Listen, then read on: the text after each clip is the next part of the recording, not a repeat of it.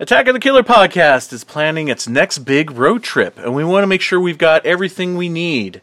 We've got our passports, swimsuits, $1,000 in traveler's checks because we're all 75 years old because no one uses traveler's checks anymore.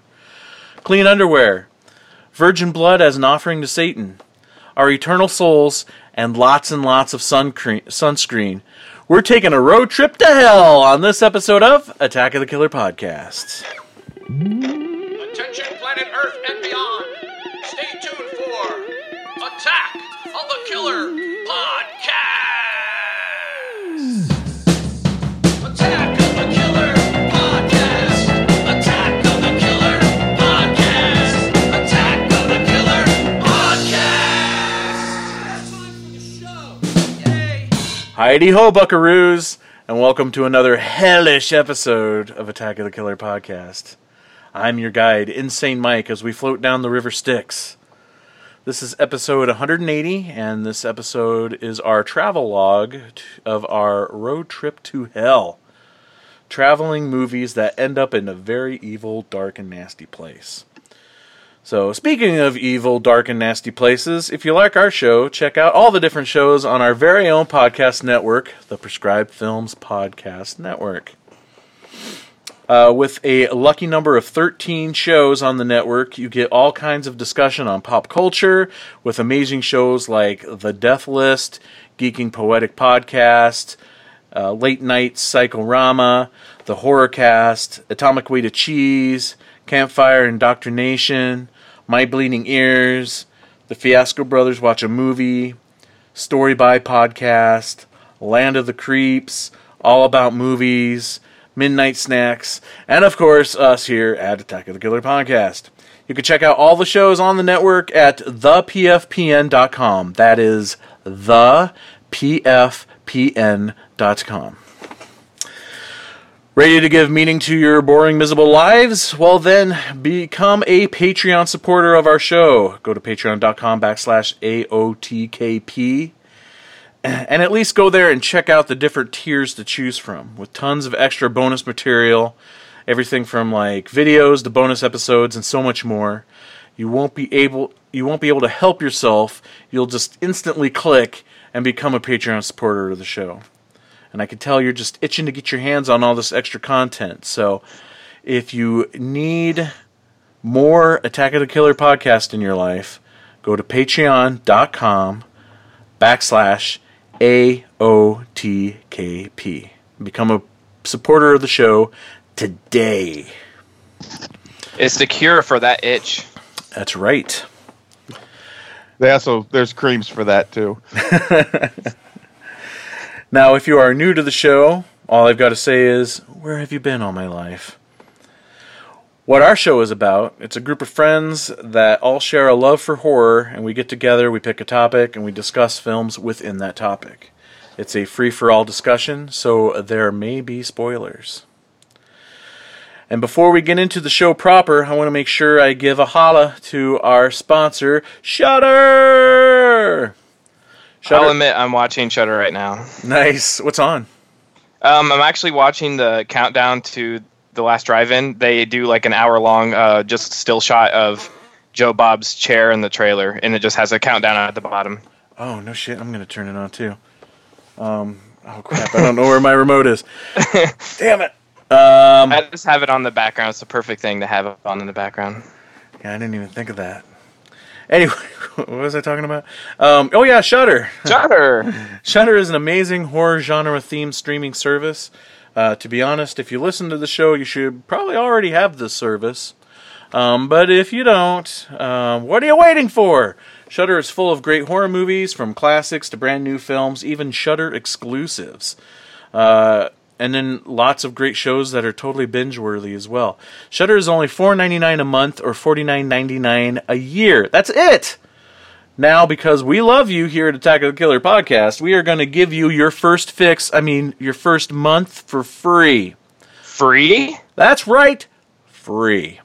So go to shudder.com/podcast and enter our promo code AOTKP.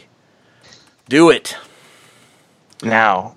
Do it. Do it. After you listen to this. Well, yeah. Listen to the show first. Well, you could pause, go do it, come back and finish listening to the show too. I don't. Just make sure to control come back. That's yeah, exactly. And now, ladies and gentlemen, it's time to introduce you to the podcast crew. He's in good graces with the devil because he sacrificed a sandwich to Satan. Finally, something he can use. Seriously, what's he going to do with just another goat? Andy Wassum, everybody. Hello. On his road trip to hell, he took a 24-pack of Mountain Dew because he had to give the devil his due. Tad Good, everyone.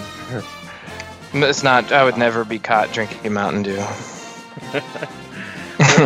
What is your soda of choice? Actually, I stopped soda, so I'm just on tea, water, or juice. Oh, nice. How long have you been soda free?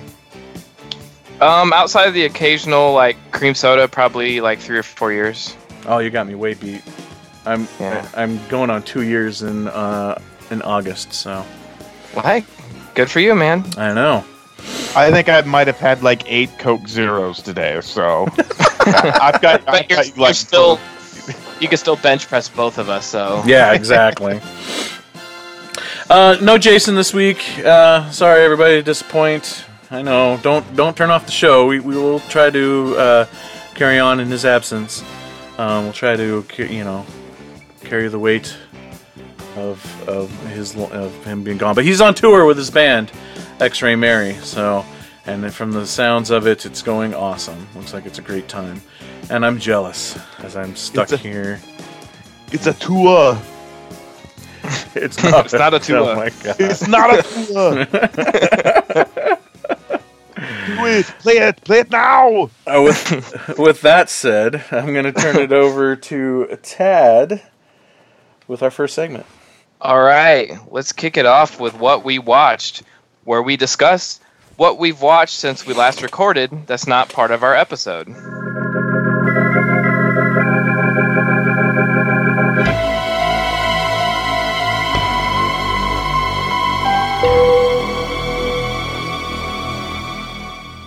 And this week, I'm going to start with myself because I've actually finally seen some other stuff. I've watched some stuff, which is very surprising. Awesome. I feel like the last couple episodes I haven't really had much, but since we last recorded, I've seen a lot of great stuff. I caught the first week of Joe Bob's Last Drive-In on Shudder, which is a lot of fun, and I'm sure if you're listening to this, you should have already watched it and enjoyed it.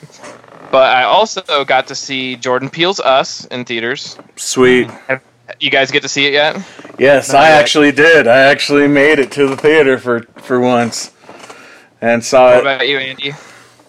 I have not. I'm on the fence about it. I know that's not popular because I wasn't a fan. I wasn't a big fan of Get Out. Oh, interesting. But I will. I want to give him the benefit of the doubt and watch this one. I think it might. I really like the premise, so I'm gonna give him a chance. But I will be going to Pet Sematary tomorrow. So I don't. I think. Go ahead. Sorry. Oh, I was just gonna say I don't know if maybe I'm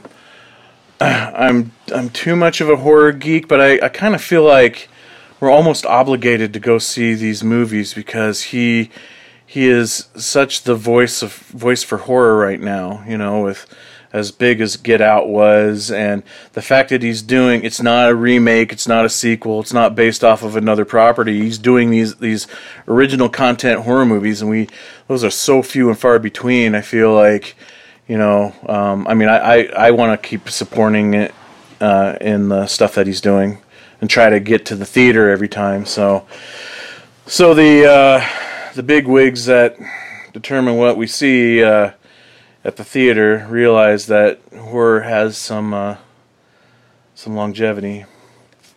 Yeah, I won't talk too much about it because Andy, you need to just see it. But I think you might. I mean, I feel a lot of the first thing people asked me when I went and saw it. I saw it like the Thursday, preview showings, and everybody instantly was like, how does it compare to Get Out? And I think I preferred Get Out because I thought the screenplay was a little bit more, not smarter, but just had a little bit more to it. But this is like straight up a horror movie. There's no political undertones. There's none of that. It's just a awesome Jordan Peele horror movie. And that's not saying like that because I like Get Out more. You might like Us more, I think, because it doesn't have that sort of underlying political satire tone to it. So I don't know. It just sort of depends on what you like. But I for some reason, I sort of know your taste, Andy, and I think you might like this one a little better. Oh yeah, I mean, and it's not that I have a problem with social commentary movies. Per Oh, se. I know you love They Live. It's like one of your favorites. I associate that movie with you, and that's a big, Yeah, and I love I was just watching the special features on my Arrow release of The People Underneath the Stairs, and that's a huge.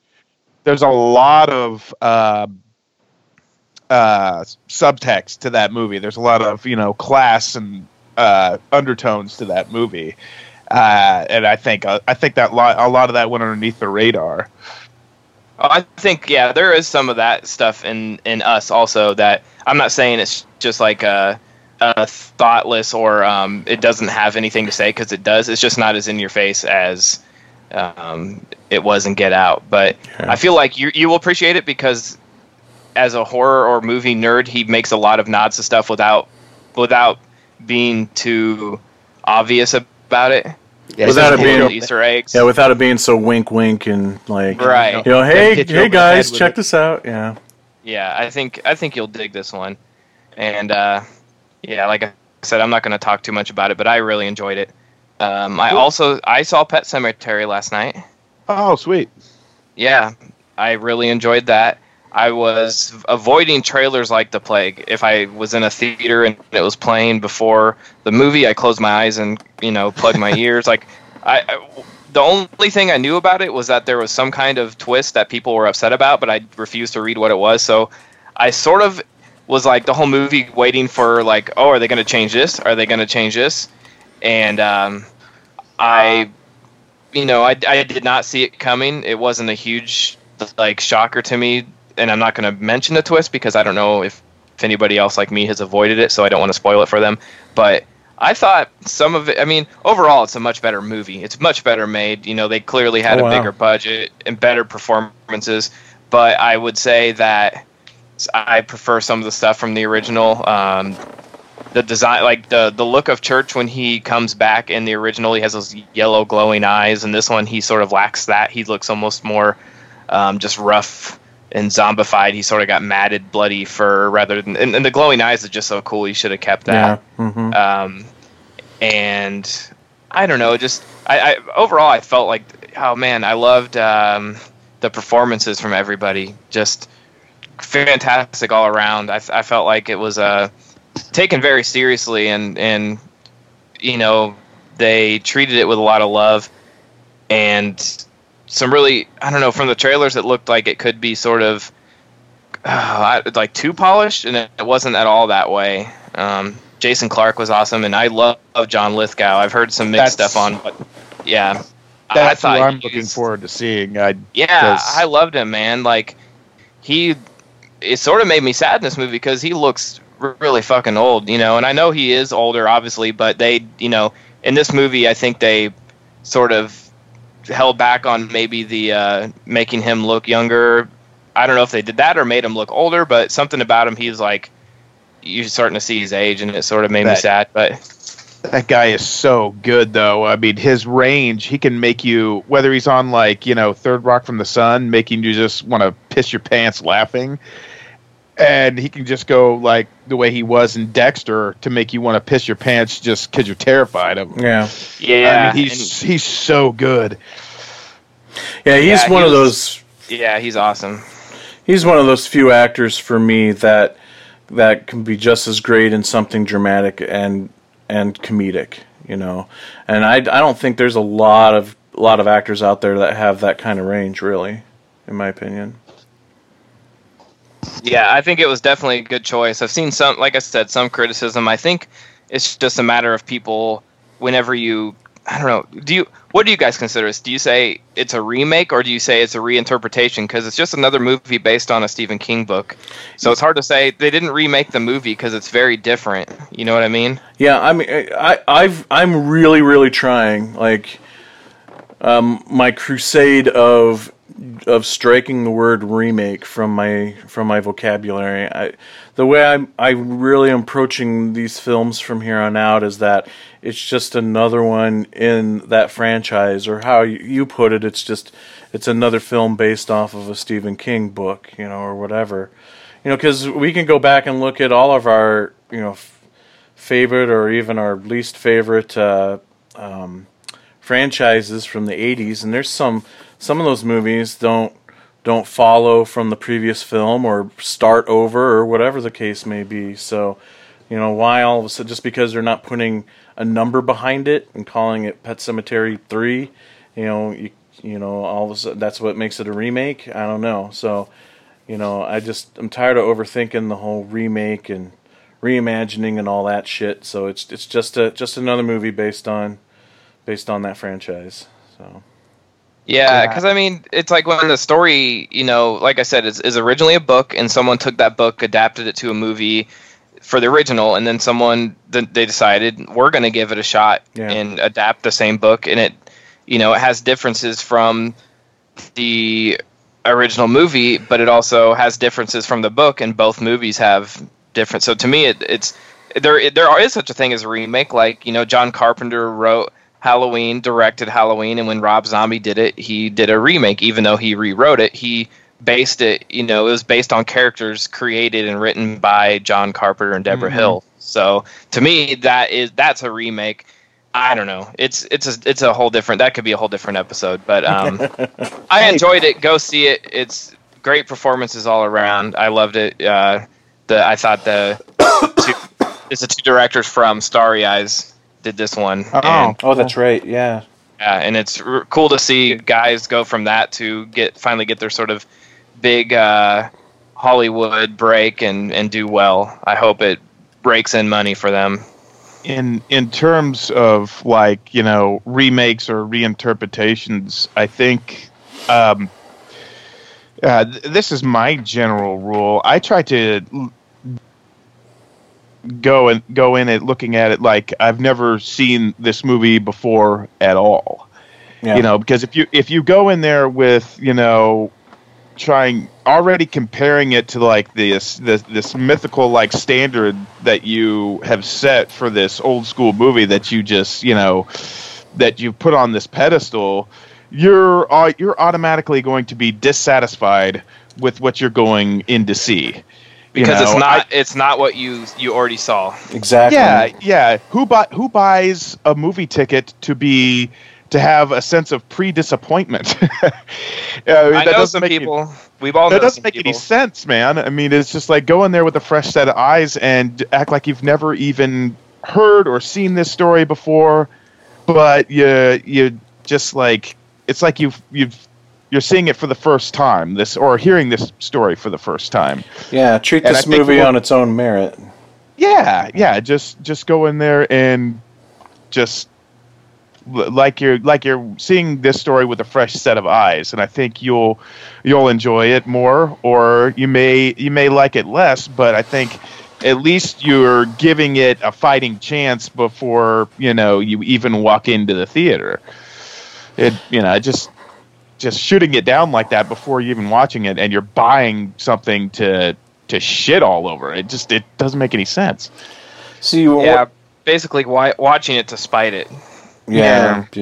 And what you guys are saying hits the nail on the head for me too. That's part of my whole crusade, because I feel like the term remake has got such a bad connotation now. Like everybody just associates it with, it's not as good.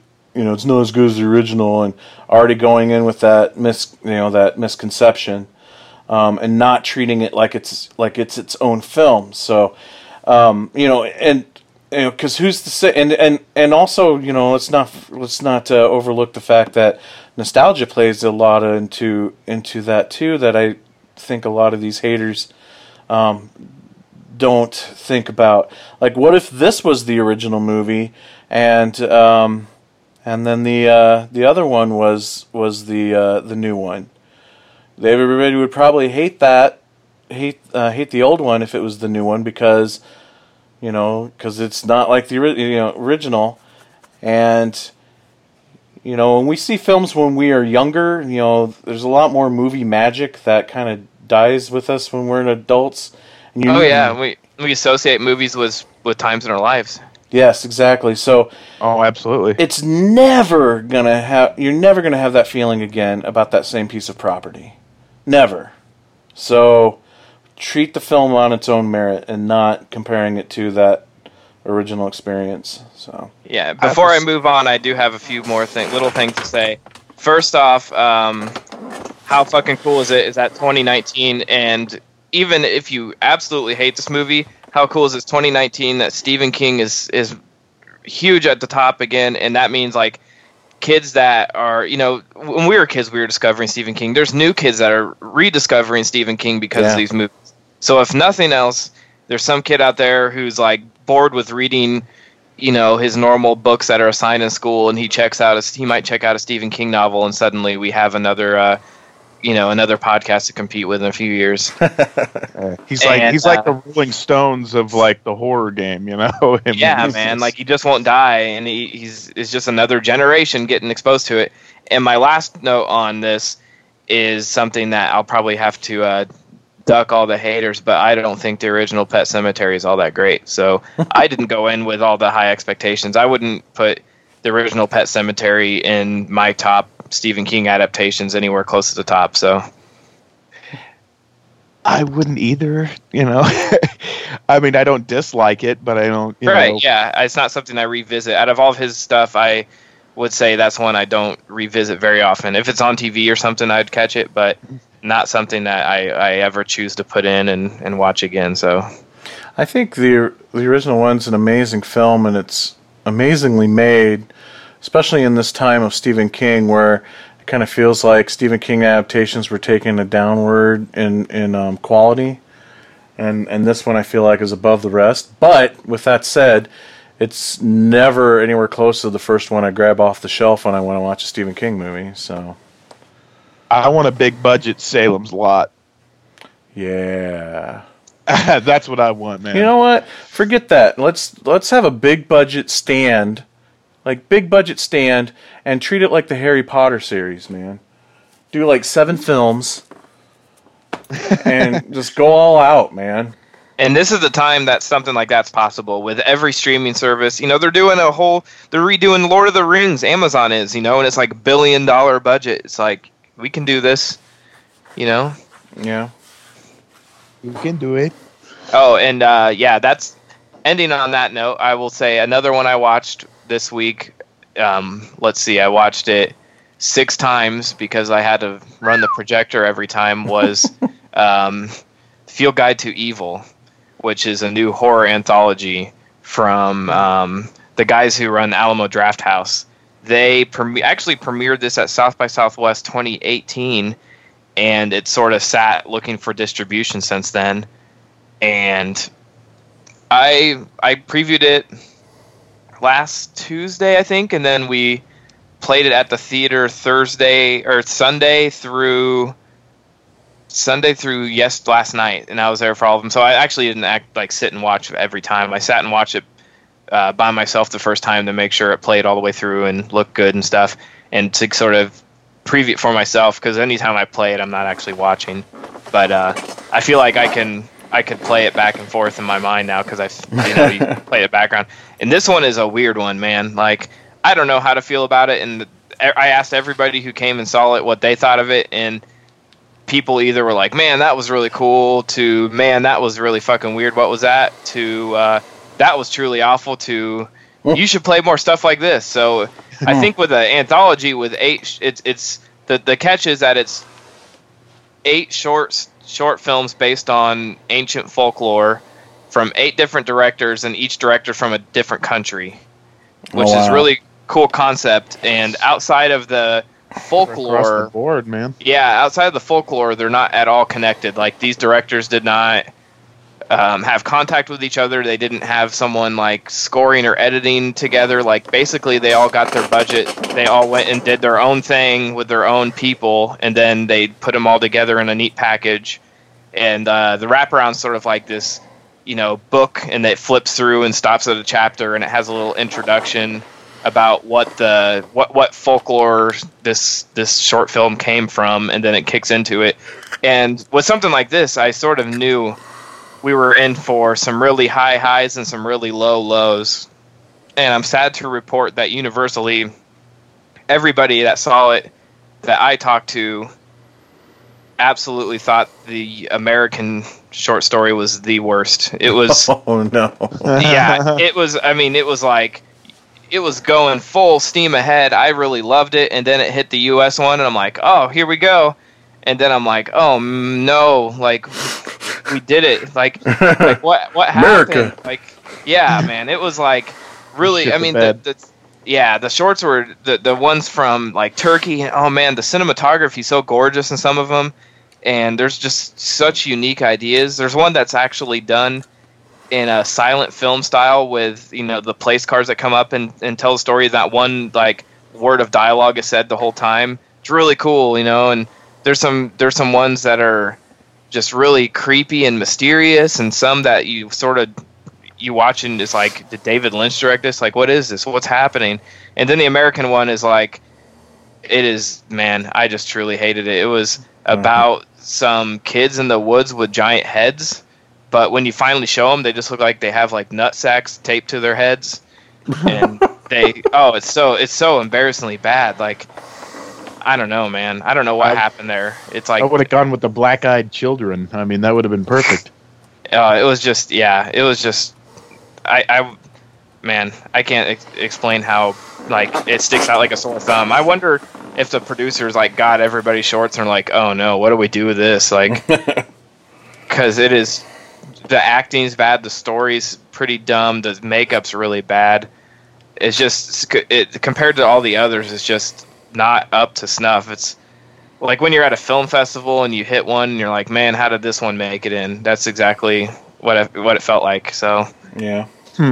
but it's definitely worth checking out. It's on demand right now, and I think it's if it's still in a theaters, it's in very limited theaters. But like I said, the cinematography across the board, besides the US one, is gorgeous. There's a lot of cool scores, a lot of just really creepy, cool stories, and what I liked about it was that they're all averaged about 15 minutes. So if you don't like one, it's over in 15 minutes and you're on to the next one. So goes by quick. So yeah, that's what I watched. Now that, half hour later, I felt like since Jason's not on, I had to, stretch it out. Yeah. Tack it on. Yeah. So I guess, Andy, what did you watch? Okay, I got a few things. Well, first of all, not really a horror movie per se, but it was probably a horror movie to hotel owners, their spouses, and their manager, and probably a lot of the groupies. I did watch The Dirt, and I'm actually reading. I'm reading the book right now. And I watched it too. The book is actually pretty. The book is actually. I'm only pretty close to almost halfway through, and the book is actually already better. I mean, they could have thrown in a lot more stuff. I mean, it's the movie on Netflix seems like they got some important stuff, but I figure like they kind of glazed over and just wanted to get to like and get to a certain point. But I mean, they could do a mini series with this, but I digress. First up, I watched the 1990 Wheels of Terror with Joanna Cassidy, and long story short, this guy going around in what looks to be like a 74 Charger that's been modified because like the front grills don't actually look like that, so it's made to look, they like morphed their grill to make it look like it had eyes, so it looks like more sinister. But anyway, it's like this hit and run driver guy that's like running over cops and then like stealing children, and then like he's letting the children go, but he's like molesting them. But like once they can't really say anything what this guy looks like because they're like catatonic, so you never see like the driver. But this Joanna Cassidy's like a bus driver, and she's got like, for some odd reason, the bus that she drives has like a racing engine in it, so it's like that's what helps her keep up with this guy. And they're driving like all over hell. In the beginning of the movie, you see like this mining site where they've got like explosives and dump trucks and all this other shit. So eventually, she gets her daughter back out of this guy's car after, you know, she's been kidnapped. And they're on this really high cliff, and they're about to ram him. She's trying to get this bus started, right? She gets out of the way, and this charger goes over the cliff, and the hang time on this is just awesome. I'm just like, all right, yes, man, this wreck is going to be fucking awesome. It's going to be so cool. They cut, and they don't even show you where the car lands. They just show like this place where they keep all the explosives, and they show like this, like what appears to be like this.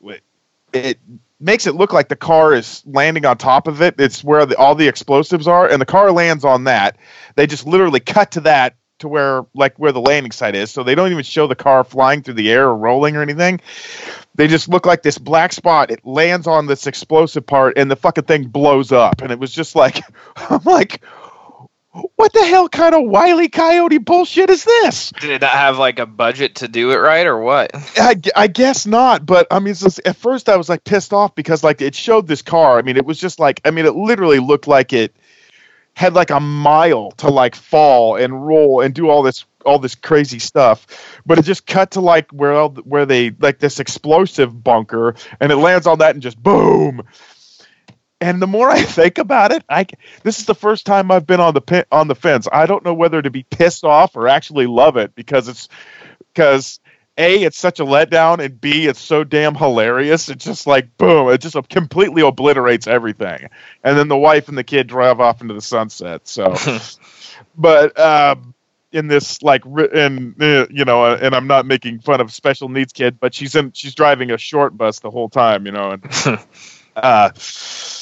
but yeah, very, very different movie. It's like, I would say it's like kind of like a Lifetime movie, the way it's presented, you know, only it's got like this guy like in a Charger, and the Charger's actually kind of cool. And it's similar to Duel because you never see who's driving this thing, which is like its only saving grace. It keeps its mystique that way. Next up, and I actually watched this last night, and I hadn't seen it. It came in one of my monthly boxes that I used to subscribe to, and I've had it forever. And I'm a big Full Moon guy, even though I haven't seen any of like the Puppet Masters. Don't murder me. How could you be a Full Moon guy and not see any of the Puppet Masters? What have you seen? What else is there? Well, I just watched Demonic Toys. Nice. And I got to tell you this right now. I want like a baby Oopsie Daisy that like has a pull string and can say all the phrases, because that freaking thing is hilarious. I freaking love Demonic Toys, you know. I can walk, I can talk, I can even shit my pants. Yeah.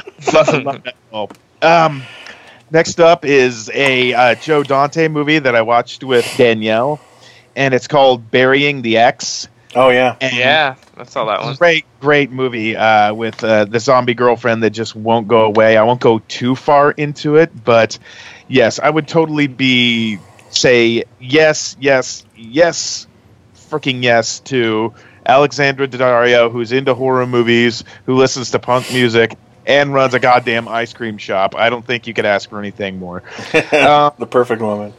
Oh my god, so good. And there was this scene at the end that just almost got me misty-eyed, because Anton Yelchin is no longer with us, and he shared a scene with Dick Miller. And Dick Miller, of course, was, Deputy Paisley, which I thought was, oh man, it just gave me the sads a little bit. But yes, Burying the Ex, I recommend that one as well. I also watched a relatively new movie, 2017, and it's got James Franco and Taryn Manning, and Clifton Collins Jr. in it. And Clifton Collins is in a lot of movies that I like.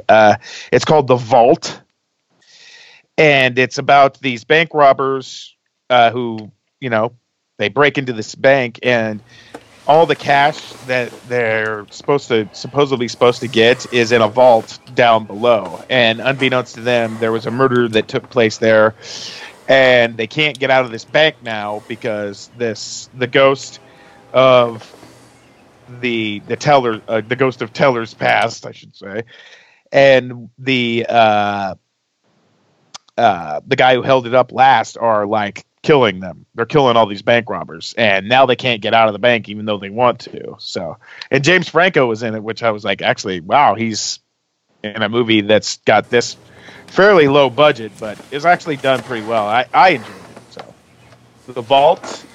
And the last one is I went really old school because I wanted this for my collection. I bought it. It's an Anchor Bay release, and it's got Lucinda Dickey in it, who was in Ninja 3, The Domination, and Breakin', and those Canon films.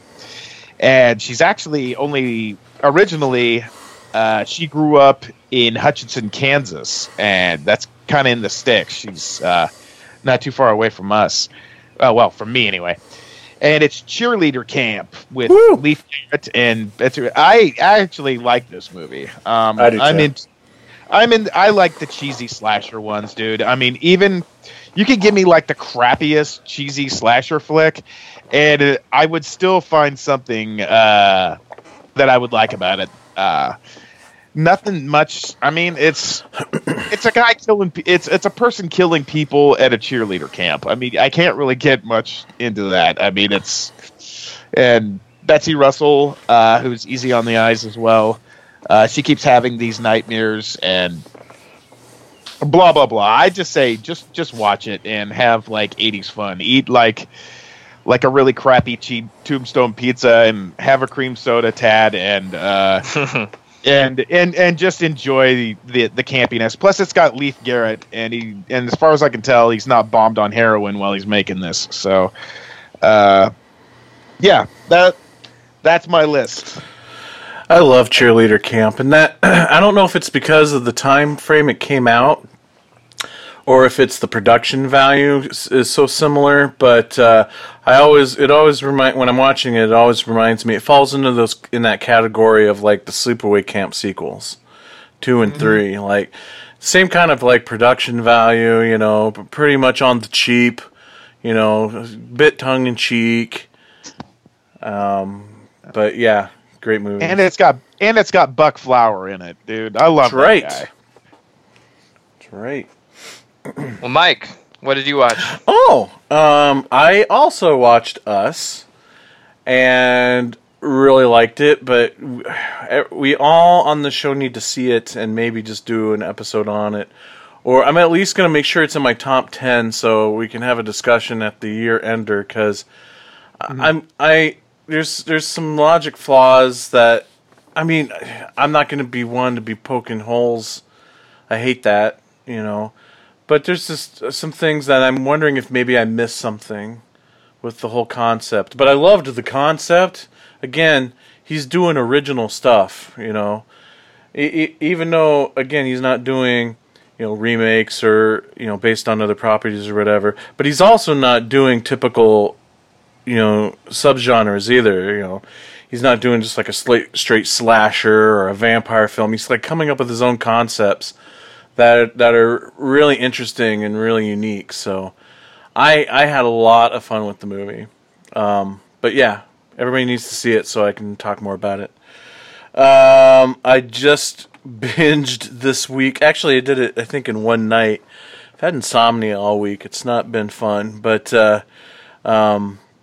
in one night I binged season 3 of Santa Clarita Diet. I've been watching that too. I haven't got it done yet, but I'm enjoying it. Season 3 is just as good as the rest of them, man. It's cool. It's awesome, and there's actually a couple moments there with some of the tongue-in-cheek gore moments that actually even made me cringe. There's like a moment she's she's peeling a finger with a potato peeler as if she's like peeling a carrot, but it's a finger, man. and it's just and that like it was hilarious but Mommy. was making me queasy at the same time. It was amazing. Yeah, love that show, love it. And then I also binged Critters, a new binge on Shudder. How bad was it? Oh man, I'm trying really hard not to be negative about it, but it's pretty bad. From what is it like just a really short movie that's cut into 10-minute episodes? It's as if Charles Band got his dream came true and he was given the Critters property because it is on the production value of the cheapest full moon movie, which is really sad to say for Critters, right?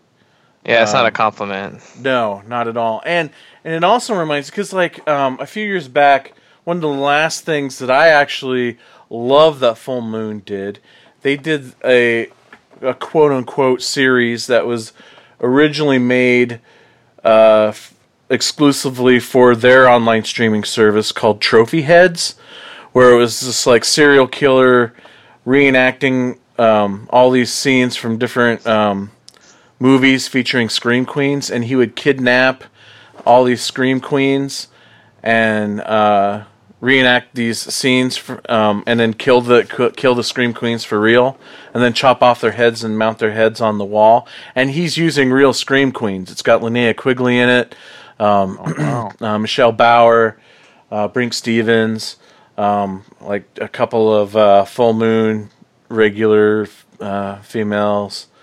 And I really liked that a lot.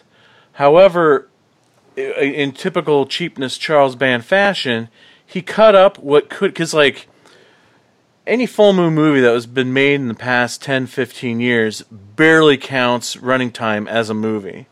So now he makes this show called Trophy Heads that if you were just to put all the episodes together, it would be an actual length of your standard feature-length movie. I think it's like an hour and a half, an hour 40 minutes, whatever. But he ends up cutting it, trimming it into an episodic series. And I'm like, why'd you bother? And I bring this up because that's what this Critters thing is. It's what could have been a movie. They chop up into like 8-10 minute episodes, 10 to 15 minute episodes. So just as things start to happen, then the episode's over and move on to the next episode. So it really fucks with the tone of the whole thing when you're watching these like 10 minute things that lead into the next thing, and you just get this interruption with end credits and then opening credits to the next episode. It just really fucks with the whole tone of the thing. But that's the best part of it. Like the rest of it's like such bad. And every time I'm like, fuck this, and I'm about ready to turn it off, there is something that sucks me back in. Like Gilbert Gottfried's in it, so that's awesome. Oh man, I was blank on his name. The comedic actor who was in the last Puppet Master movie. Oh, I know who you're talking about. Yeah, he shows up in it, and I'm like, oh, that's awesome. But other than that, like, oh, you need to watch it, and then we can talk about the actual plot of this thing. Do you think maybe they did it this way, like there's some kind of rights thing, like they couldn't release a new movie, so they had to make it act like it was a TV show for some reason? I don't know, maybe. I was talking to Jason about it, and he said there was another Shudder series that was the exact same thing, where it was like 10-minute episodes. But if you were to put all the episodes together, it would be a feature film. And I don't remember what show that was. But, so I don't know. I don't know if maybe that's just the format they're going for, or if you're right, if it is maybe like a rights thing. Who knows, but there's like a moment in the movie. Well, first of all, like the critters, the Krites are way too like humanized in this. I mean, they're talking through the whole thing. I mean, they're still talking in their gibberish, and you got the subtitles, but they're like talking through the whole thing, and you know, they're just not rolling around eating people like in the real movies. I mean, there's still some moments of carnage, but yeah, it's pretty bad. I mean, That's too bad. There's some fun stuff, but yeah, it's and I don't know. Maybe just 'cause, like what we were talking about before, maybe part of my problem is, and that's what kept me going through the whole thing, as I'm telling myself, quit trying to compare it to the original films. But it is such a departure from even parts 3 and 4 that like it was really hard to look past it. So. And there's like a scene that's almost... There's a scene that I'm like, did the guy who directed Birdemic shoot this thing? Because the bounty hunters are chasing after the Krites, obviously, and they land in Australia, and they realize that the Krites land in America, so they start running through the outback, but it's obviously them against a green screen, and they're jogging in place like you would see in like some like The Room or some shit. It is like the worst green screen and the worst, you know, fake physical acting I've ever seen in something that should know better. So, Anyway, I think that's all I watched. That's what you watched? Yeah. That's all you watched? Yeah. Okay, well, we're an hour in, so we can, I guess, kick off the episode. I know, we gotta get going. Joe Bob just started. All right, so we're talking about movies, our road trip to hell. Movies that, you know, people are taking a trip and they end up in a bad place. So, Tad, what is the first film we should talk about tonight? The first film we're talking about is As Above, So Below. My name is Scarlett Marlowe, and I'm a student in urban archaeology. 370 feet beneath this point is a hidden chamber. That might contain a critical missing piece of our history. How are we supposed to get down there? Catacombs. There are 200 miles of tunnels right underneath our feet. They're holding the remains of 6 million corpses. Stop. This is the Empire of the Dead. These are human bones. We go through here? Let's do it.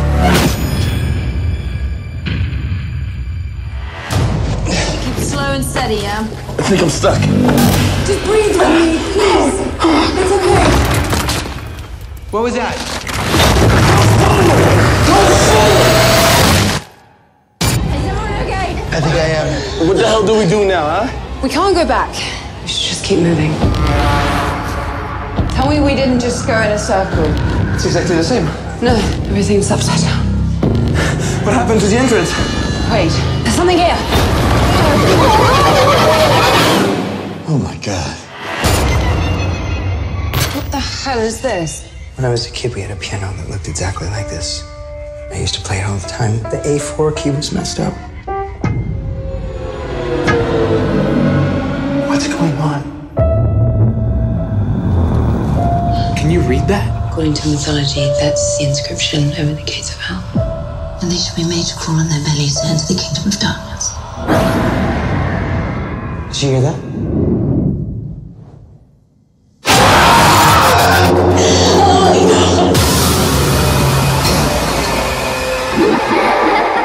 Is somebody there? What's happening to us?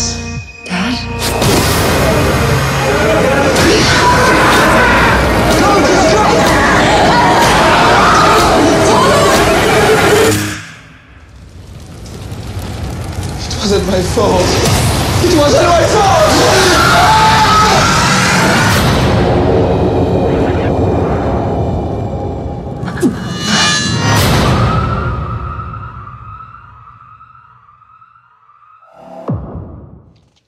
And As Above, So Below, this is a horror movie made in 2014, and I was very happy that Mike put this one on the list because Oh, good. this is one that I did not catch in theaters, and I was sort of bummed about because I'll admit the trailers did nothing for me, and then it sort of got buzz. Some of my friends who saw it were like, "This is pretty cool." So it's one of those movies that you add to your list, and then what has it been? 5 years later, I still have yet to get to it. So when you gave me a great excuse to finally catch it, and I'm glad you did because I really enjoyed this one. Yes. Yeah. This was a first time watch for me, and I remember when this came out. This was a major. This is got a full theatrical release. It opened wide. It was put out by Universal and Legendary. This is not a small indie film, so it's sort of cool. We like to get a variety of things, but I feel like I see most major studio things, and this one slipped by, and this is something I would definitely revisit. So story-wise, this one's actually very simple, and this is why I sort of called dibs on it, because there's not really much to explain on this one. This young, I guess, alchemist, named Scarlet, she's on this hunt for the Philosopher's Stone, and it's not the one from Harry Potter. And basically, she's on the search for this. This movie's shot in found footage, which I normally hate, but it was really cool for this. And I guess I shouldn't say I normally. Yeah, I guess I shouldn't say I normally hate, because I actually like quite a few found footage movies that just sort of got a bad rep there for a while when Paranormal Activity made them. It sort of started a trend where everything was being shot in that for a while. Shitting them out left and right. Right, and so I feel like sometimes when good movies like this one do that, they got lumped in with the bad ones, and this one does not, it's not a bad one. But back to the story, this young alchemist named Scarlet, she wants to find the Philosopher's Stone. She wants to go, she believes it's down in the catacombs under the streets of Paris, because there's all these tunnels and the catacombs that are actually there. They really exist, but they sort of, use that to their advantage, and she goes around and she convinces her I believe it's her ex-boyfriend, to come down. Takes a little convincing. She gets her friend, who's a cameraman, to come down, and she sort of recruits this little team, convinces them that they should come with her, and it will be, a really crazy adventure. They find a guy who's supposed to be a guide who knows his way down there, because you can't just sort of, lift up a sewer grate and, fall into the catacombs. You have to know a way in and the best way to find what she's looking for. And it's sort of like a dark, fucked up version of National Treasure. Because totally. Yeah. She has to do some like pouring liquids on some stones and burning them in a museum. There's some of that stuff was a little far-fetched, but I loved it, man. Yeah, I like the fact that they're down there for like a reason. Every time you see like a movie like this with like a similar setting, they're just, we're going down there to party. I mean, there's they have like a legitimate reason as to why they want to go deeper, further in there. I was just like, I wrote this like, this is like part Indiana Jones, part The Descent, part Hellraiser, which it's that's a good description. But they get down there, and there's not. I mean, it starts off, and they get down there, and they're slowly finding their way through, and that, to me, the first moment that was really creepy was when they. And it might just be the sort of the first scare is when they come across like a cult that's down there. Yeah, they're like having naked choir practice. Yeah, it's weird. And that kind of shit, like that freaks me out, man. Like, because that stuff's real. Like people, organized religion to me is much more scary than serial killers, like than Jason or Freddy or anything. Like organized religion is a terrifying thing, and that shit's for real. But something about the music too, just adds to it. But as they get deeper, obviously more and more bad shit starts happening. You sort of know that's going to come. But as someone who's extremely claustrophobic, as I am, putting that, of course, the Descent, like you mentioned, that movie fucked me up watching that, and it still gets me. But this one even had me going, because I feel like the combination of claustrophobia with the found footage had me rattled a bit, and I would not step a fucking foot in those catacombs if you paid me $1 million, man. No fucking way. Like, I'd give it a shot. The deeper they got, oh man, the scene where the cameraman sort of getting stuck crawling through the bones and it's crumbling behind him. Oh, that's man. my absolute worst nightmare. You know, that literally. Oh, yeah. I've seen it's this. just- I've seen this movie Yeah. a few times, and watching it again this week for the show, that still makes me cringe. Like I just Yeah. and the more he starts to panic, the more anxiety it gives me. And Right. I thought they did a great job with that. Again, like you said, The Descent, I think, is the ultimate in that phobia, which I apparently clearly have, because just the idea of being stuck there and not being able to control the situation. You can't turn around or whatever. The only thing that keeps me from just like literally losing my mind watching scenes like that is like the knowledge that I know that I will never put myself in a fucking situation like that. Right. And it's funny because, the scary thing should be the fact that the catacombs and all the bodies are buried down there and all the, skeletons stuff. And to me, that's like the least scary part of this. Yeah. Like, Yeah. and obviously they have a cool setting for it and it adds to the Oh my movie, God, that yeah. sort of puts them down there. But you could even just put them in like underground tunnels as they dig deeper, and it doesn't, the bodies don't really affect me much. It just adds visually. It's really cool. And it's something that is real. So it adds to the story. But it is like you said, with the thing about having, a reason to be going down there is smart too, because some of these you like Cloverfield, some of those I love them, but sometimes just like they have to really dig to find a reason to have the found footage element, where if you're going on a trip like this and a journey, to find the Philosopher's Stone, and she's on this mission, you would definitely have someone record it, because you're seeing history stuff that people have never seen before. Obviously you're going to want to record it, so that's cool. And as you can imagine, if you have not seen this, people, their crew starts dying off one by one in horrible accidents. The one blip, the one knock I have on this movie, I guess I would say, is towards the end when more supernatural stuff starts happening. I don't really love, because I think the place alone is just damn creepy enough, and getting disoriented and getting lost and having stuff, sort of your pathway out collapse and only one way, but having a hard time finding your way out is enough for me. But I get why they did it, and some of the effects are really cool, like the scene where the car sort of crumbles into the ground. Obviously, there's a character in the movie who sort of is.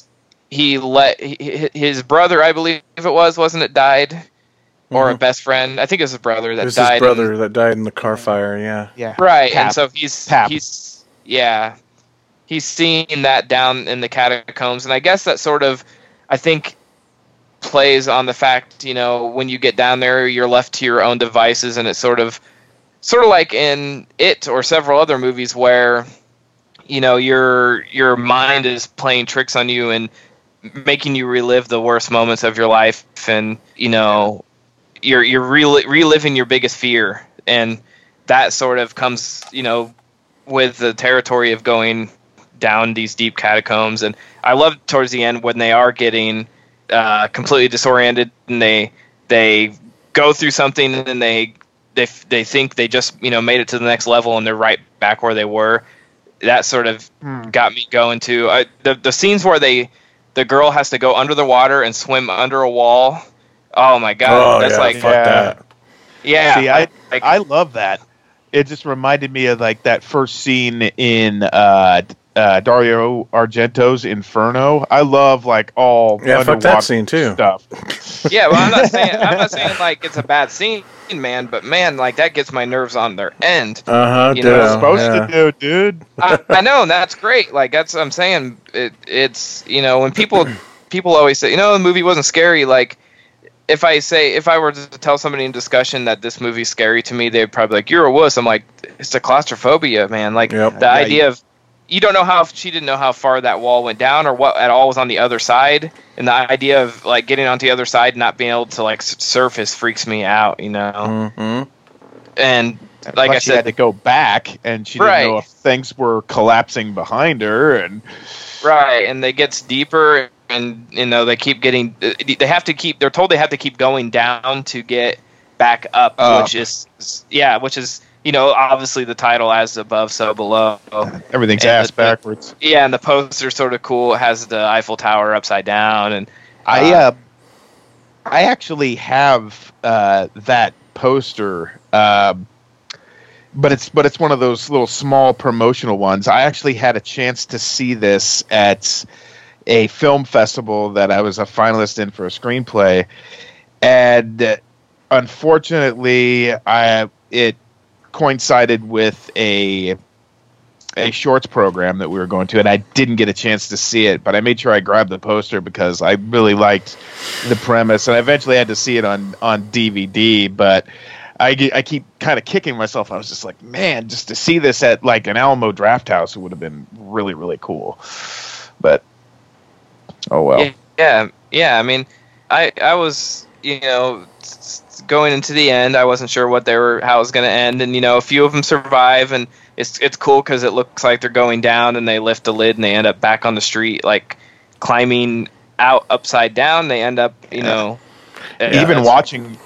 watching that was like disorienting. Yeah, right. Totally. I also thought like some of like the real like simplistic stuff in this movie was effective. Like that old phone that was sitting on like this like on the ledge. Yeah, it was like sitting on like this little piece of furniture, like something like would have in their back, and it's down in this cave. I'm just like, shouldn't you be shitting your pants right now? Like, what is that That's doing? Freaky when it's ringing and the guy comes out and they're like, we assumed you were dead and he had been down there. Like, fuck that, man. Like, and she answers the phone and it says, "Why won't you talk to me, Scarlett?" So something knows that she's down there and knows her personally, and I thought, like, shouldn't she be freaking out right now? Like, how does this person on the other end of this line know her name and know that she was there? And just in the scene with the piano, with the key being off. Mm-hmm. Yeah, it's wow.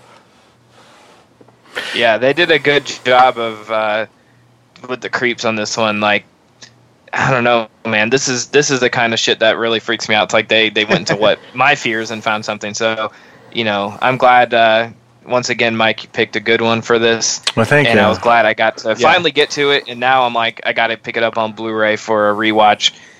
Definitely rewatch this one again and again. Even though if you're listening, it's on Netflix, and everyone has Netflix, so you can watch it on there. It's a gem.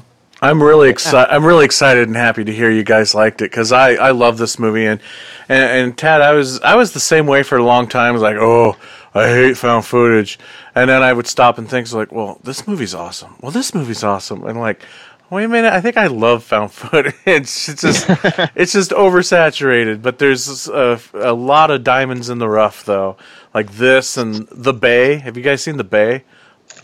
I have not. Oh God, I love that movie. That's probably gonna have to be on a list one of these days. But my first time watching this, I loved it. It's the same thing. It tapped in a lot of some phobias and some fears, and just created some amazing tense moments for me. And still, like I said, I watched it earlier this week, and I'd seen this movie at least 2 or 3 times, and it still affects me when Benji's in that hole and he gets stuck amongst all the bones, and just that moment when he starts kind of freaking out a little bit and starts screaming and crying and stuff, and I start panicking too, just sitting in the comfort of my living room watching this. But right, because what do you do in that situation if you do get stuck? You just wait to die. I mean, it's the worst fucking thing, or get crushed. You know what I mean? Like, and then the tunnel starts collapsing on him. Yeah, and it seems like the more he struggles, the more stuck he gets. Right. So I mean, it's like a catch-22. Like quicksand. Yeah.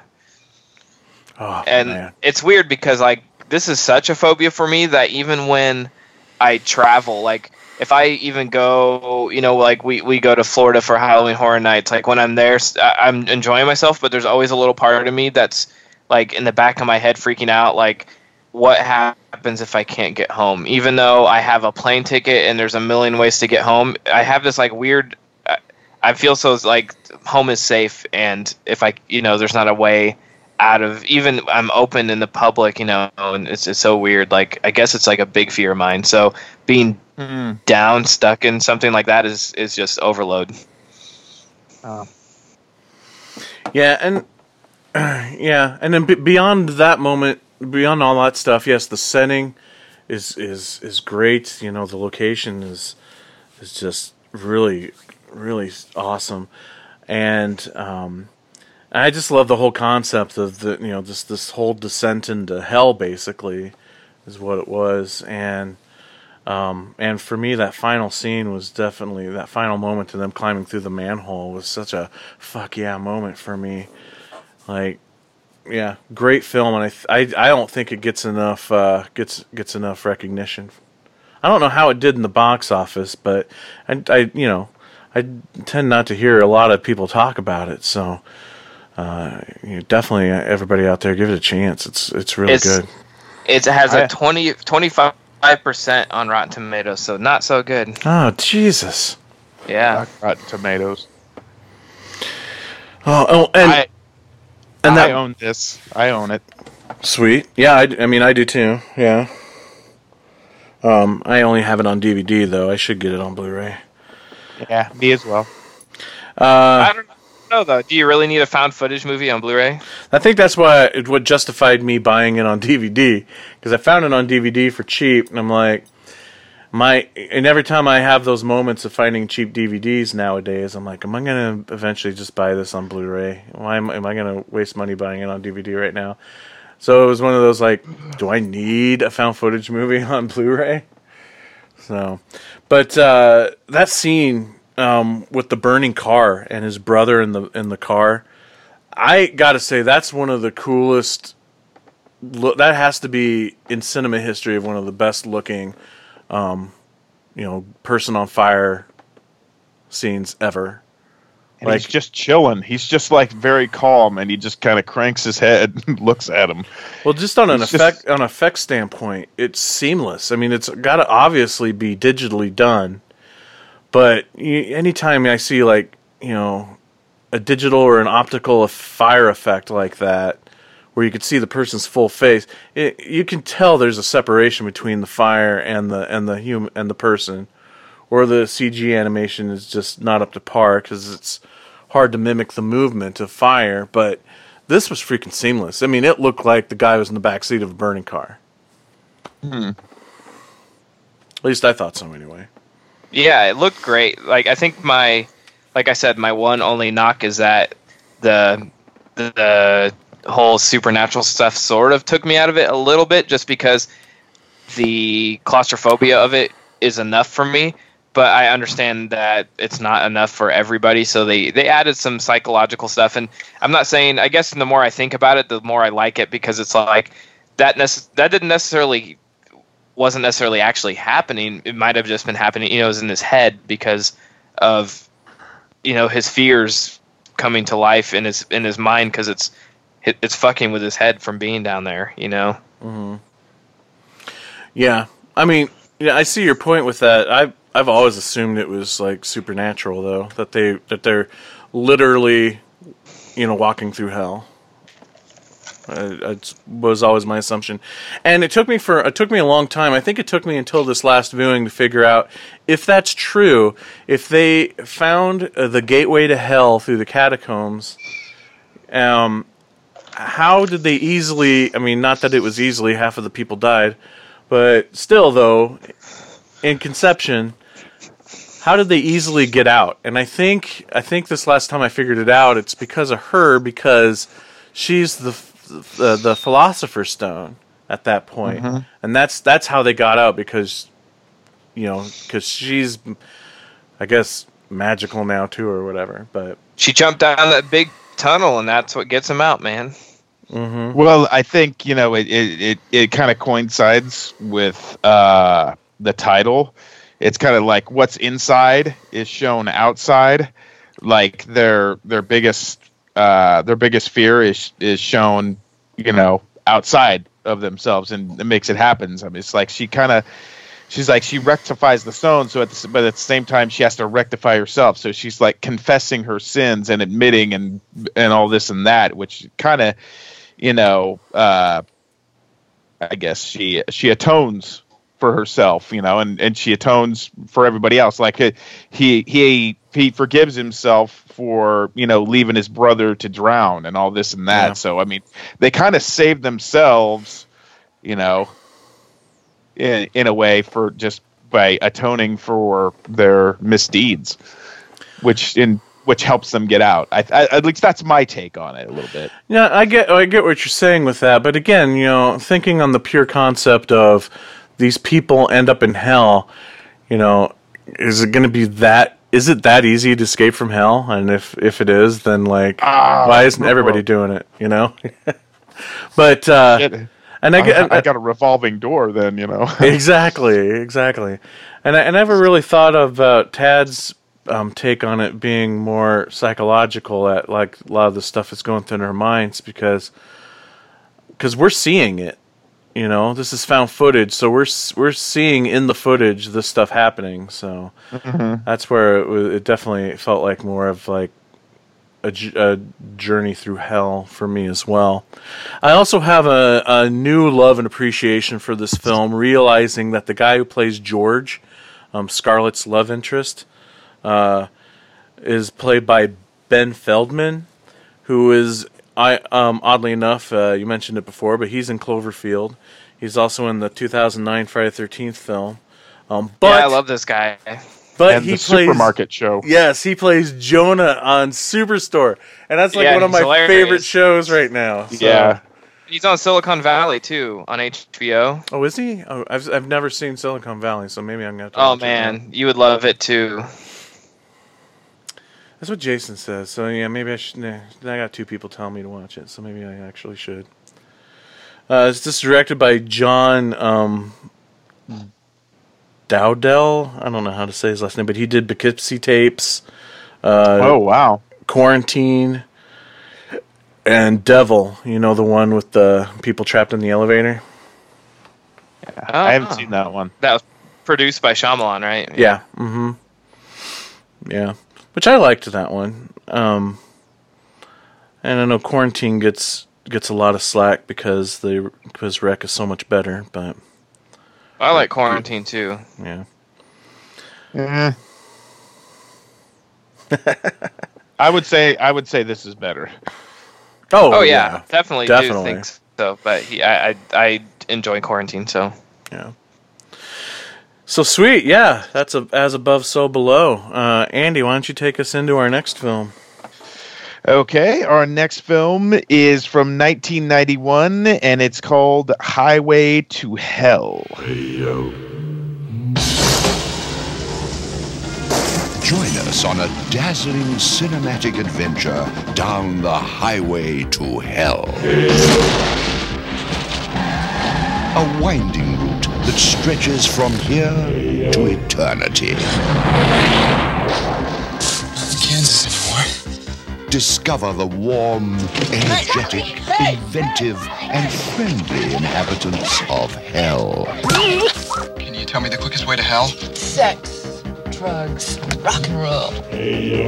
Share with them their traditional crafts and delicious local cuisine. Vegetarian bitch! Paging Saddam Hussein. Bastard! Down here, that's a compliment. You'll marvel at the unusual flora and fauna. Delight in the people's daily pursuits. I'm a lover, not a fighter. Oh.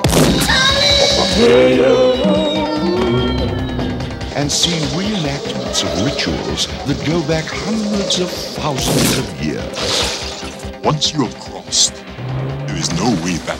I'm gonna scoop your brain!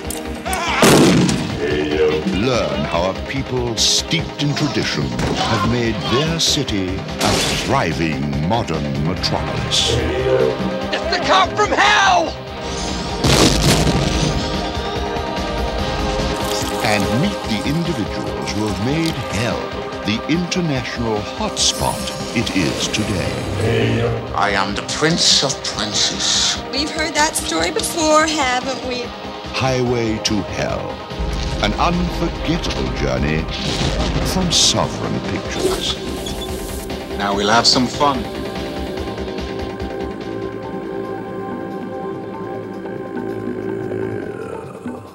I gotta say that I have a very big place in my heart for this film. I actually stayed up late, unbeknownst to my parents, so I could catch this. It was like on like a HBO like primetime Thursdays where they would show like these B movies like late at night, and I always wanted to catch like there was be like shit like Cyborg Cop 2 and shit like that. I mean, I was just drawn to these movies when I was, a kid. But anyway, Highway to Hell it's a story about Charlie Sykes, played by Chad Lowell, and his girlfriend Rachel, played by the original Buffy the Vampire Slayer, Christy Swanson, and who plays Rachel. And they're on a secret road trip to Las Vegas to get married. And they decide to take a back road to Vegas. And on the way there, they need to get gas. And they stop at Sam's Last Chance gas station. Sam is played by Richard Farnsworth, who I absolutely love. I love that guy. And Sam warns Charlie not to fall asleep on this back road between these two Joshua trees in the road.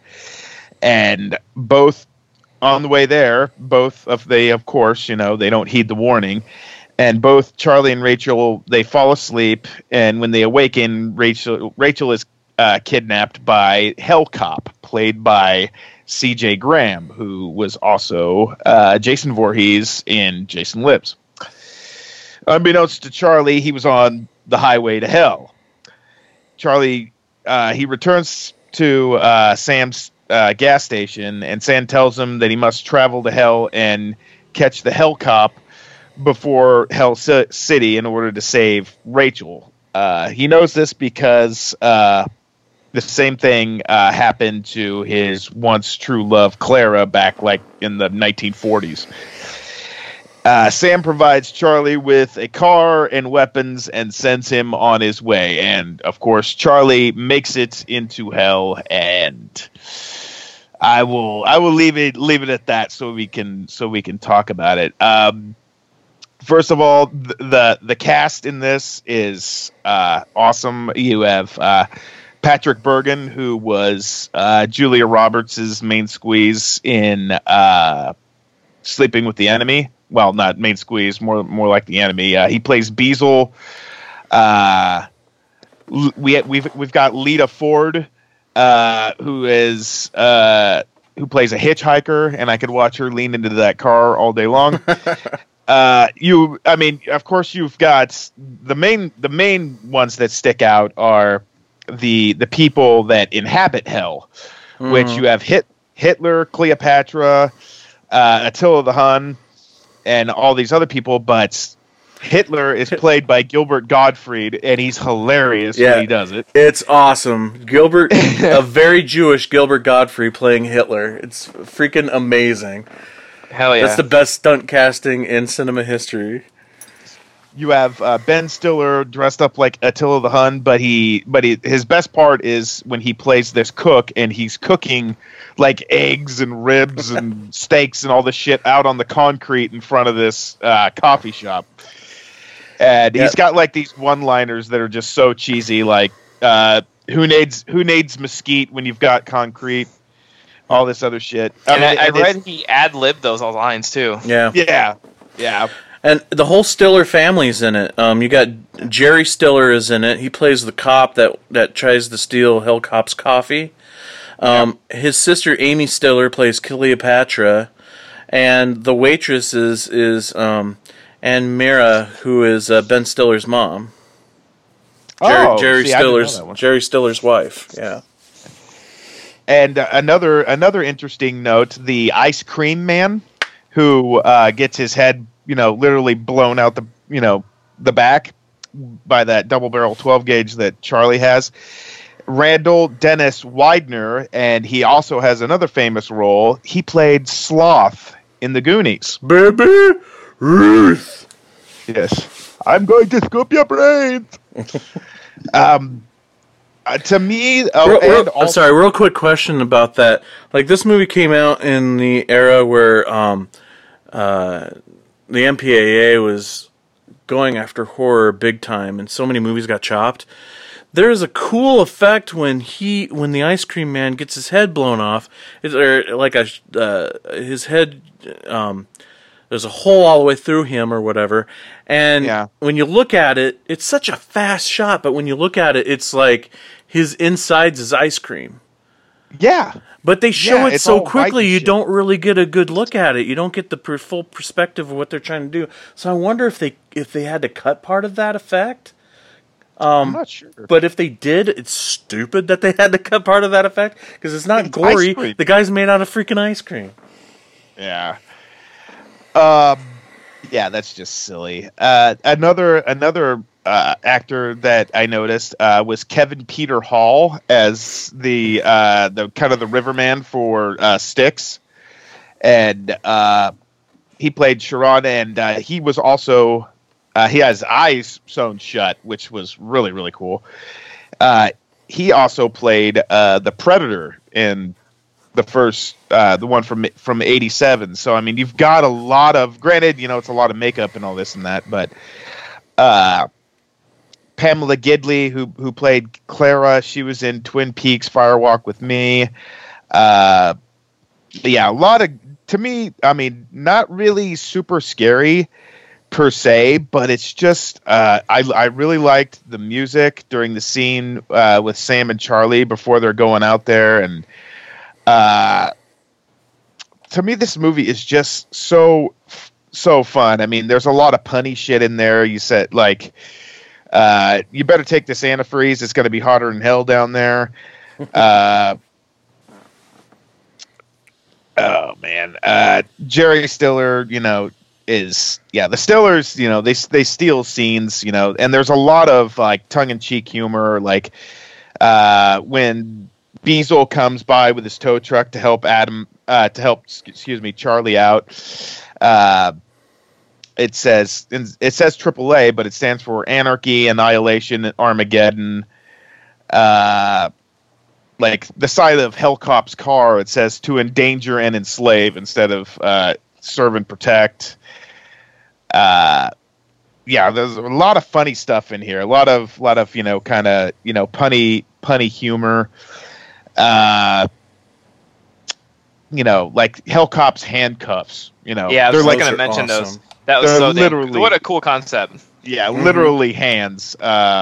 And they're always moving too. Like even when they're you get a shot of them that are on his belt, when they're just strapped to his belt, the fingers are still moving. So the effects work.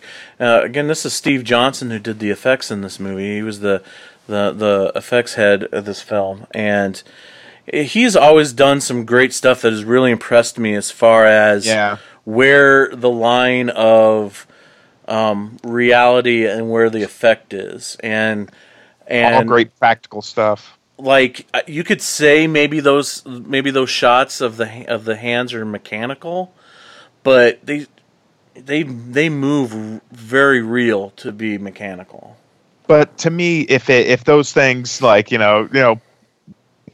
pardon the way that I'm saying this, if those things actually existed, it would make sense because they would be always want to be gripping something. Yeah. I mean, that's how they would work. They'd want to be squeezing and holding on to it. Probably cutting off your circulation. But hey, fuck it, you're in hell. They don't give a shit about circulation. But they only hold up as long as you don't pour coffee on them. They do well. Yes, there you go. Yeah, bubbling green coffee. Yeah, they have feelings somehow. Yeah. That whole scene in the diner or the coffee shop, man, that's a trip. Mm-hmm. Oh yeah, all the makeup and the effects in that whole place was great. And of course, in typical horror film fashion, I was just like, and I'm forgiving of this. It's just like, you got to have the virgin. He needs the virgin, And of course, Rachel's a virgin, and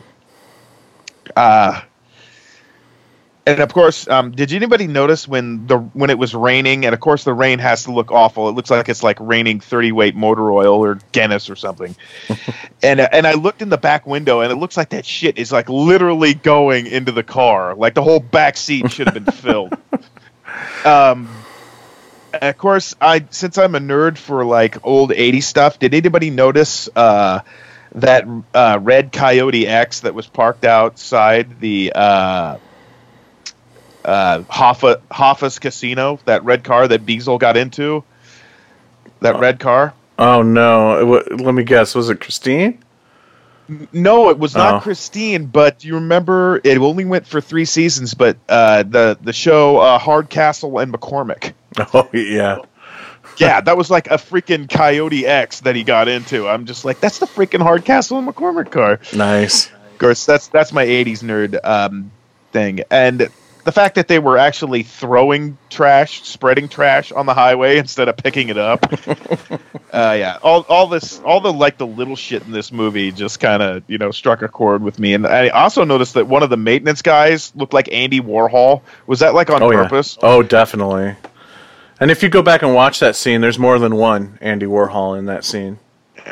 They're just kind of more off camera most of the time. Most of it you could just see like the tuft of the crazy white hair, the haircut hair. But yeah, because I remember I have see, this is the thing. Like you said, this isn't really horror per se. Yeah. I mean it tries to on the surface claim to be a horror film, but it's really just a fun ride effects extravaganza. It is. Yeah. It's Steve Johnson's effects reel more than anything else, but they create such a fun world with hell and everything, like you said, with all the jokes and the puns. But it totally counts.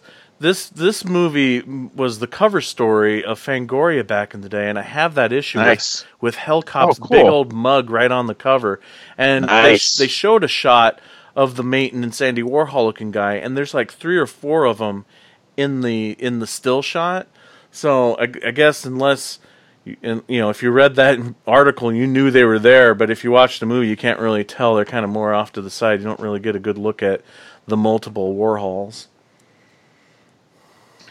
Yeah, the video Rachel watches in the car, trying to tempt her to stay in hell. He's like, you look like 10 pounds of shit in a 5-pound bag, and it's just like, and they got a show called Bowling for Leftovers. And of course, looking back on it, I didn't think that, spoiler alert, people, I didn't think Beazle was going to be the devil. But looking at it now, to me, it seems so freaking obvious because, Beelzebub. Yep. Beelzebub, Satan. And, of course, it's just like, I always thought, like, one of the coolest lines of this movie when I was a kid, and I still like it now, it says, I may not be carrying a pitchfork, Charlie, but I think you know who I am. Mm-hmm. And, of course, very, very subtle, the Beazle, he does the evil eye fingers, like kind of like the devil horns, but he's like pointing with like the evil eye, like it's an old Italian thing. And he says, "There's your exit point." He's giving you the evil eye with the fingers, and I guess I caught that. But of course, in the end, and Sam foreshadows this about this car that he lends to Charlie. He says Charlie, he agrees to race the Hellcop, and he wants Rachel and Adam to go back home. If he loses, Rachel and Adam stay in hell. And Adam is this kid that was originally kidnapped that Beazle is trying to mold into his own son to send back up to conquer Earth. But I mean, that's just kind of like to me, that's like the B story. But you know, any faces a lot of temptation, you know, going into like the road to nowhere, and apparently the Hell Cop was like of like the same demonic lore of the demons in Demon Knight, because you got to get them in the eyes. Oh. But I watched this all the way to the end, and like I knew I liked the music for some odd reason. And it said special thanks to Tangerine Dream for additional music, and I was just like, God damn it! I knew there was a reason I really liked this. I saw that and thought of you instantly. Yes. But yeah, to me, this is always a really fun movie for me. And a couple of years ago, they released it on DVD and Blu-ray, and I automatically bought it because it was very, very hard for me to. First of all, I had to track down the VHS, which was like 2 years before it ever came out on DVD and Blu-ray, and I was just like, "Oh yes, God, I finally got this!" And I immediately watched it, and it just gave me the old warm and fuzzies when I was like a 7th grader. But yeah, absolutely love it just as much as I did when I saw it when I was like 12 or 13. So. Yeah, very, very much recommend Highway to Hell. Yeah, this is the first watch for me, and I had never even heard of this thing. Oh, really? Yeah, and I was blown away, man. That was a blast to watch. So this whole episode was fun for me, but this one in particular is such a different. I mean, what a variety of movies we have on this podcast. Yeah, good job, Mike, on picking these movies. Thank you. But I did not. If you suggest something that I've never heard of, I know I'm going to watch it, so I simply just avoid. I don't watch any trailers, don't read anything about it, just hit play and watch it. And I did not know if this was going to be a comedy. I didn't know if it was going to be strictly horror. And this one, man, how fun is that? Like, I had no idea until obviously the cop steps out and his foot sort of melts on the highway. And I'm like, where are we going with this? Mm-hmm. And then, of course, the Stillers show up, and I'm cracking up, and Gilbert Gottfried, and I'm like, man, this is so much fun. What a cool concept. Technically, I suggested this one. Damn it. Well, that's true. He did. But the whole episode kind of grew out of this. Yeah. Yes, thank you, Mike. Hey, no problem.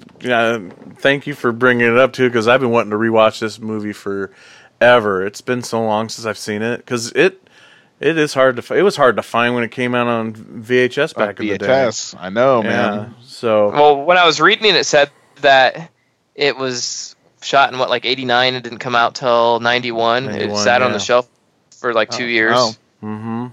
Because I imagine, I mean, if I was telling another friend about this movie a few days ago, and saying it out loud, like the plot and who's in it and stuff, they're like, this is like a movie that got made? I'm like, yeah. Because stuff like this would never fly today. You know what I mean? Like, yeah. No. A studio would like scoff at making something like this. And I can understand why it sat on a shelf, because they probably had no idea how the hell to market it. Because they're like, is this a comedy? Is this... I almost instantly wanted to hate this one because I thought they were going to kill the dog. And he plays like a hero in some of it. He distracts some of the he distracts some of what's like demons or something. He distracts something from the three-headed dog, like what's it called, like Brutus or oh, that's right, which was like from mythology, bad, right? Like that's some of the not so great effects in this movie were like, was that like stop motion or something, or claymation or something? But that was awesome because that's what my dog would do. And anytime a dog plays like a role in the movie, he's not just a dog, and I could tell the dog was very important to him. But also, I thought it was very irresponsible of him to even take his dog into hell with him. It's like, if I was in that situation, I would leave my dog with the old man and be like, if I make it out, I'll be back for my dog, and if not, take care of him. Well, and then there's moments when he gets out of the car in hell, and he makes the dog stay in the car. I'm like, you can't. You're not supposed to do that in in Iowa summer Earth. heat, let alone Yeah, exactly, let alone in hell. How'd that dog survive? But he's tough. The dog's tough. Yeah. I love I noticed the fact that even though he's driving a car from like the 1940s, I love the fact that Sam's gas station had like the most prehistoric gas pumps I've ever seen in my life. Did you guys notice that? He like pulled on this lever to pump the gas. Oh yeah. Oh yeah, yeah, and it was exciting to see him. Richard Farnsworth as Sam in this. After watching Misery not that long ago, I love this actor. He's always going to be that sheriff in Misery, but he kind of always has that same presence about him, where he's just like this old man hick, but he does know everything. If you just stop and listen to him. To me, like he's got a voice that's like a voice and a presence that's like so warm and welcoming, and you just want to sit down and pick his brain and just hear him talk about stuff. It's just he's got that kind of presence. Yeah, a lot of great performances in this movie. A lot of cool like cameos for different character actors, but for me, the star of this film is Steve Johnson's effects work. I mean, I'm a Steve Johnson fan. He did like Night of the Demons, Ghostbusters, Fright Night, Nightmare 4. Nightmare 4. One of my favorite works of his was Dead Heat with Joe Piscopo and Treat Williams. So a lot of cool looking effects in this. I love the demon that was. When Christy Swanson turned into that demon there in that bedroom scene, that freaking demon is so badass looking, and how the tail just moving around the whole time, and the tongue, and again, when I watch that kind of stuff, and I'm always like, my eyes are instantly drawn to where the seam is in the effect, and that a lot of times when you see like something long like that's wiggling around, you can kind of see the pressure point of where the wire would be attached, and that's where the main movement is coming from by people pulling the wire. If this had a wire, one, I couldn't see the wire, and two, I couldn't see where the point of the wire would be at. It had such a natural flow to the whipping of that tail. It was amazing. It's like because and I have I always have moments of like that every time I watch something Steve Johnson has done. Like Night of the Demons 2, when Angela turns into that snake monster in the basement. And it's just a huge giant snake tail, but it's got such perfect normal snake movement to it that it feels so natural. And the way he pulls that stuff off all the time, And when I was impressed of the way it moved when it got cut off, and the way it was flopping around on the floor after it got severed. Yeah, exactly. Whoa. Exactly. And the look of the Hellcop's pretty cool with all the carvings into his face.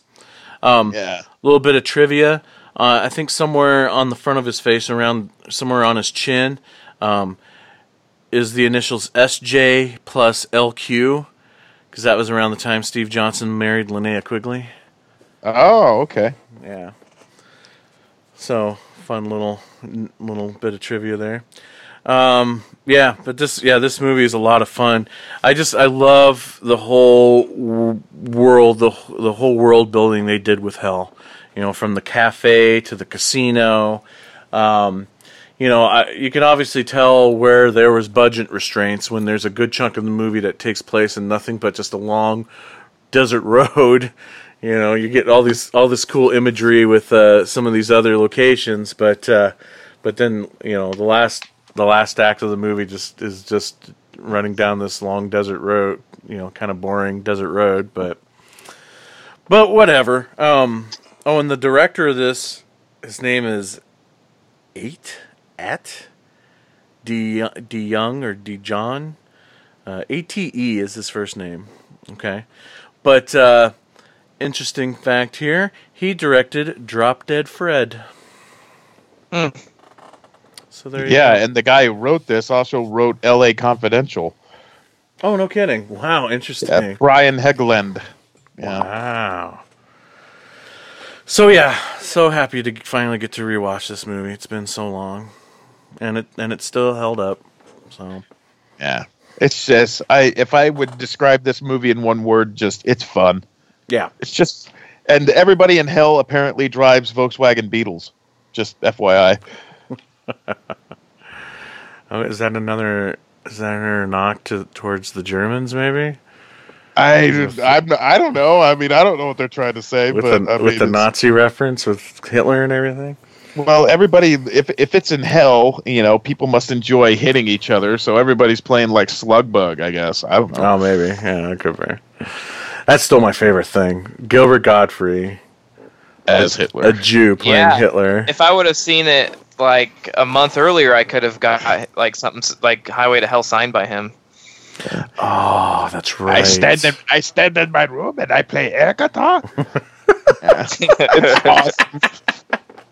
Yeah, they just turned the camera on and just said, say whatever you want. Yep. Mm-hmm.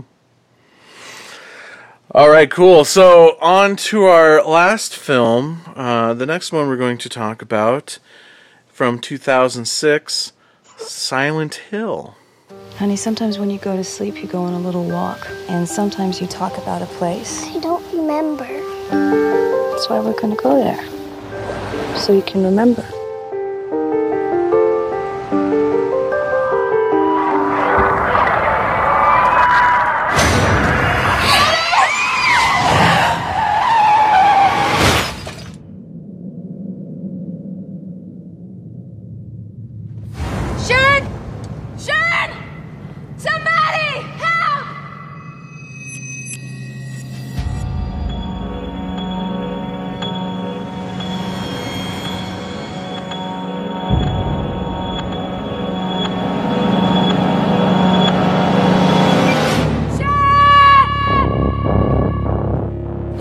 Sharon's gone. I need your help. I'm not okay. Please, hurry. The fire started 30 years ago.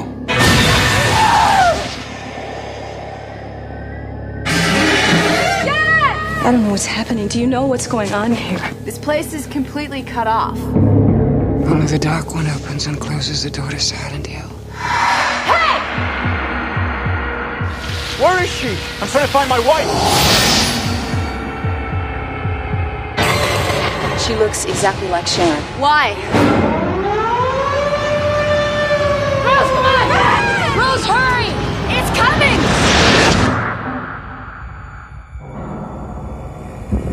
What's happening? Oh!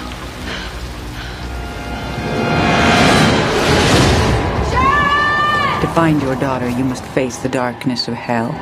It's okay, baby. Mommy's coming.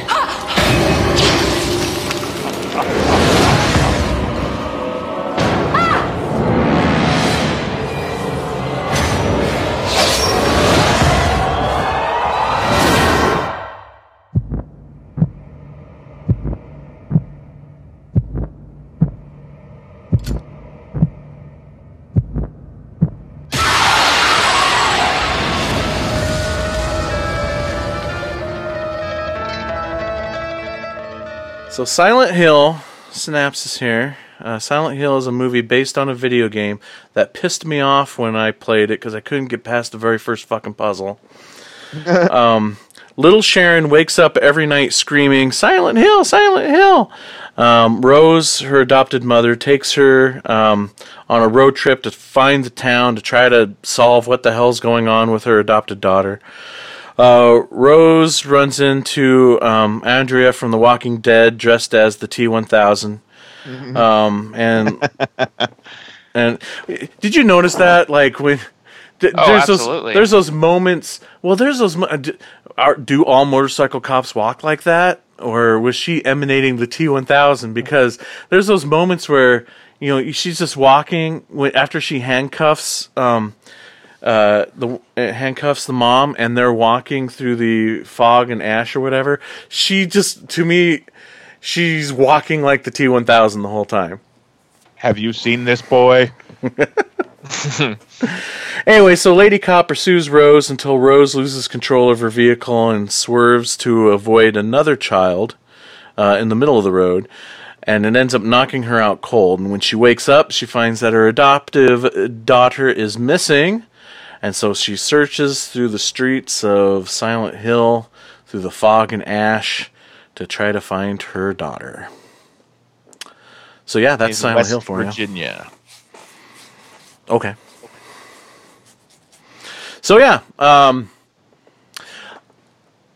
only thing I hadn't seen this movie since it originally came out, so I'm glad I finally got a chance to rewatch it, because I don't know if it was like a whole thing of like I went through this whole phase of maybe a mixture of like anything with CGI sucks, or video game movies always suck. But I remember, all I can remember from this movie, from the first time I watched it, is not liking it.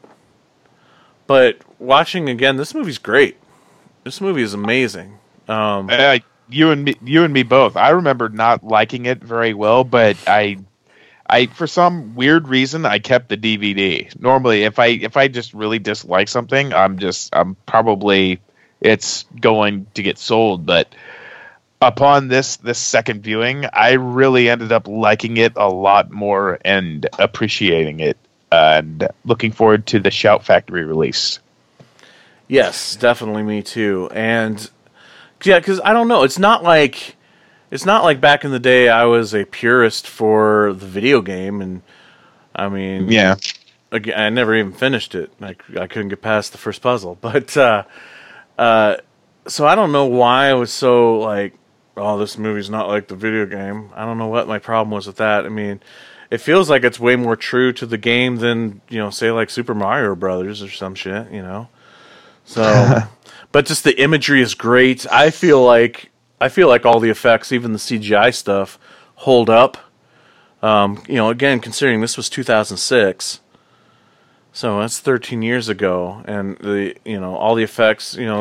There's some moments where like you don't know exactly what's practical and you don't know what's exactly CGI. I feel like the weird Ash no-faced children.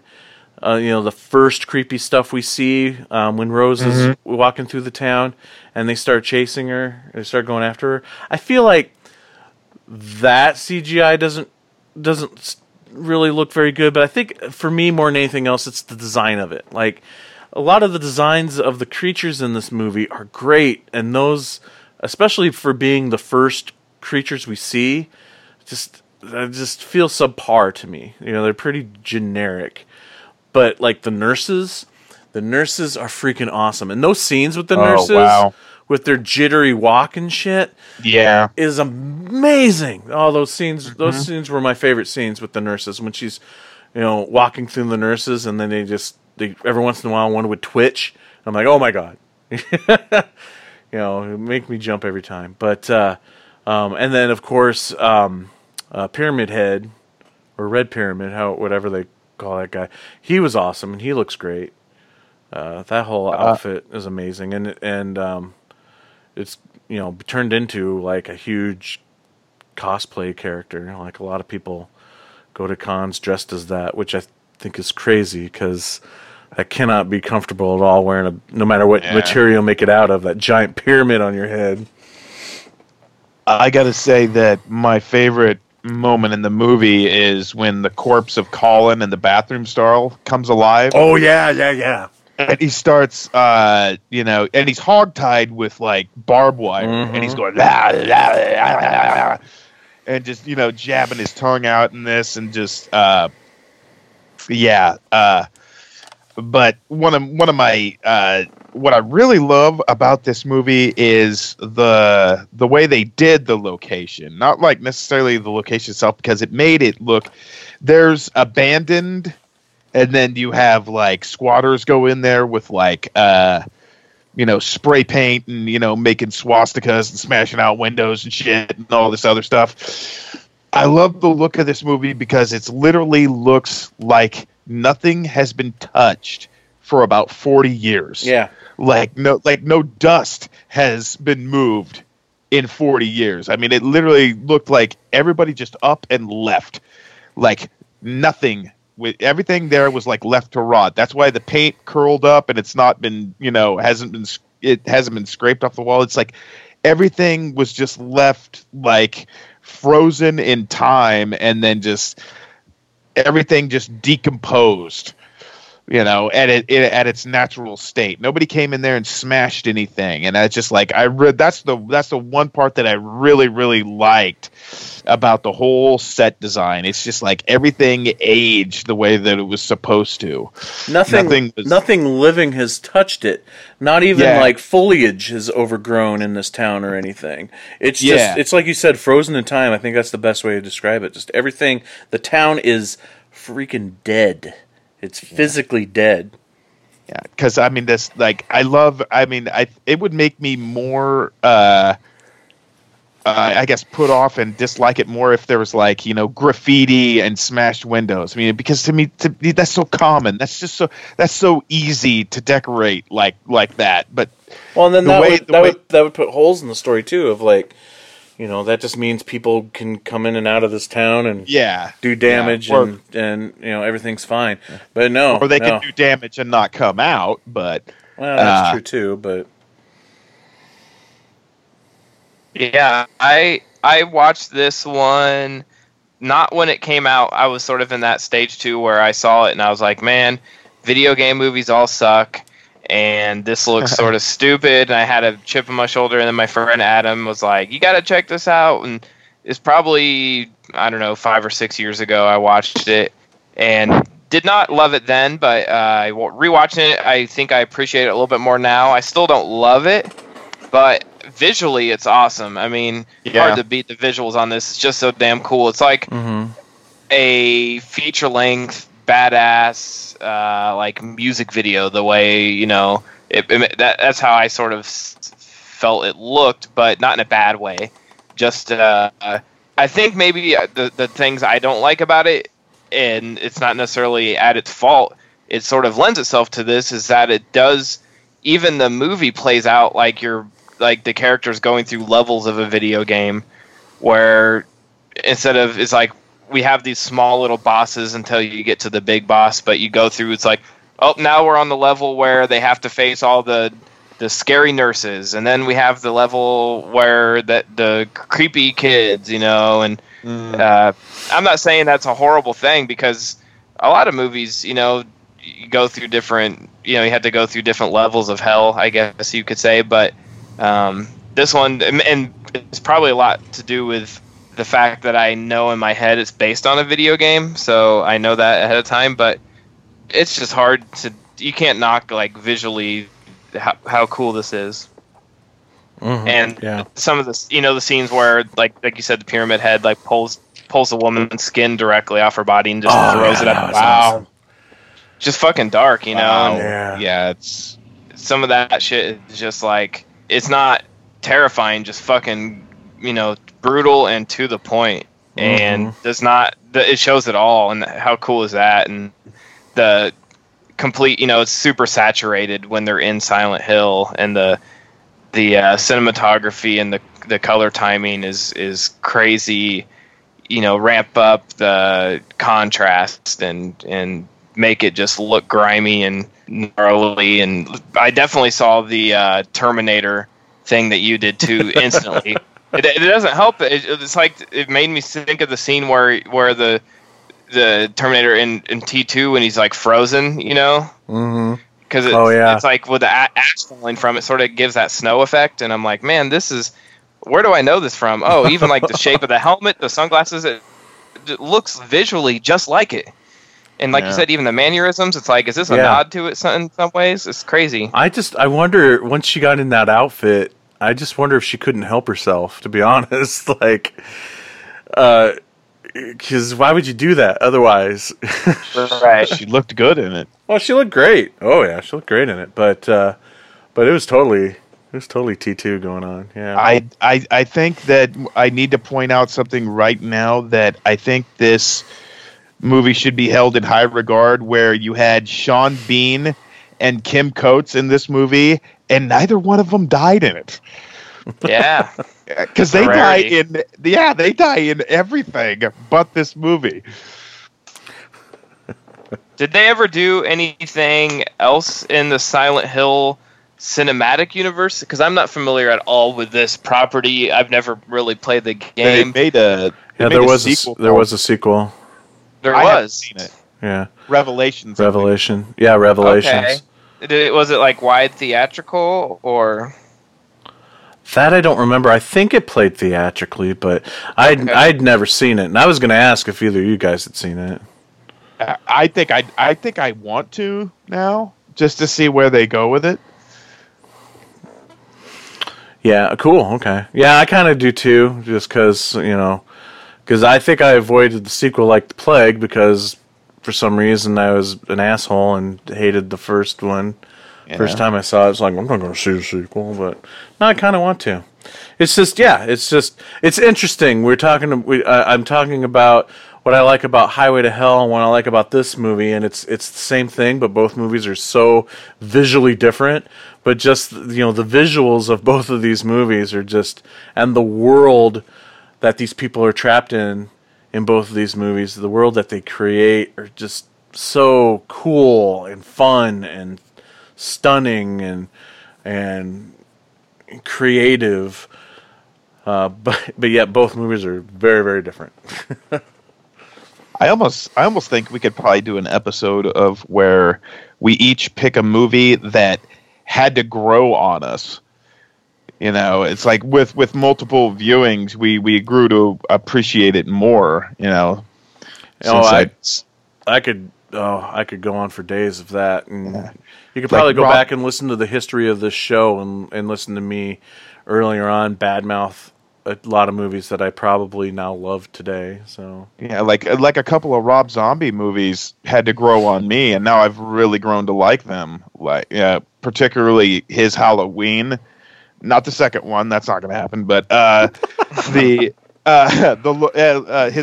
Rob Zombie's Halloween, because I was kind of a bit of a snob because I was a bit of a purist in terms of the interpretation of Michael. I figured he had to have more of a mystique. He had to. We had to know nothing about him. He just, all of a sudden snapped. But I've come to appreciate that more, and I've come to appreciate the Lords of Salem a lot more. So I love that one. I love that one too. That might be my favorite of zombies. This kind of coincides what we're talking about. Consider Silent Hill was raised by witch hunters. If I were to pick a movie off the top of my head that was night and how I feel about it now versus my first experience, night and day, and that would have to be the Zack Snyder Dawn of the Dead. When I saw it when I saw it in the theater, I hated it, but I think two things. One thing is I went in wanting to hate it because George Romero's is my favorite movie of all time, and that was at the heyday of me hating remakes and trying. But when it came out on DVD and the director's cut came out, I watched that thing over and over again. I freaking love Zack Snyder's film. It's a lot of fun. It's really cool. Some really tense moments in it, and that overhead shot before the wreck. Oh my god! Oh yeah, that opening scene. What a great use of that Johnny Cash song too. There at the beginning. Mm-hmm. But one of the things that I hated about and again, all I'm doing watching this in the theater is comparing it to the original, right? And when I watched it in the theater. It wasn't the director's cut, and I'm watching it in the theater, and it literally goes. I remember it distinctly because that was the moment that really pissed me off. It goes from that moment where there's, they all have met up and they're like trying to figure out where to go, and the one guy says, "Hey, we thought about going to the mall," and then it cuts to them throwing that toilet through the window, and then them walking in. So when you're watching the theatrical version of it, it looks like that's how they get into the mall. But when you watch the director's cut, there's like 2 or 3 scenes of them, scoping out the mall, getting into the mall, almost getting attacked by zombies as they're trying to break into the mall. and the toilet is actually being thrown through a store window to get into into another store. And my whole time I'm sitting there watching the theatrical version thinking, why would you throw a toilet through the window? Zombies are just going to get into this mall, and you don't ever show that you fortifying that hole you just made. And plus, like, the original movie spent so much time getting into the mall, fortificating the mall, and the remake does nothing but throw a toilet through a window. I mean, that moment really, really bugged me, and it pissed me off. But it's crazy to think how different that was based on those extra scenes. The perception of that shot of that toilet going through the glass, thinking that that's how they're getting into the mall, when in actuality they were already in the mall the whole time. That was just something completely different. But that was definitely a movie that I've done a complete turnaround on. So anyway, I guess I looked it up, and Silent Hill 2 came out in, I think, 2012. So it was 6 years between them. So we're due for a third one. Awesome. Well, who knows if it'll ever happen, because considering it feels like we're never going to see another Silent Hill game. Anyway, I think I remember now another reason why I was so anti this movie, because the Resident Evil movie pissed me off so bad that it tainted all horror themed video game movies from there on out. And I don't think that's one I'm ever going to turn around on. I refuse. It's probably a masterpiece compared to Uwe Boll's House of the Dead. Oh, I'll watch House of the Dead any given day, man, over that. House of the Dead is stupid, and that's what makes it. It's a horrible movie, and that's what makes it great. Because on that point we agree, but yeah, look, when everybody. Every college student is like a ninja master and a firearms expert, can jump in midair, and it's like all pause and oh my god. That's right. Yeah, it's great. Did you know, it's been several years now, but I remember seeing an ad, I think it was in Rue Morgue, he recut House of the Dead into a comedy. And there's a DVD Uwe Boll comedy cut out there. I want to see it I've never seen the comedy cut. I want to see it so bad. I love the idea of taking a movie, all the original materials, and then re-editing it into something else. Anyway, yeah. I think we ran out of things to say about Silent Hill since we've gone way off topics. Yeah, sorry. We've gone silent on it. Ba-dum-ching. All right, so then with that said, that wraps up the discussion on Road Trip to Hell. But that's not it for the show, folks. We got segments coming up. We're going to take a quick break, and we'll be right back.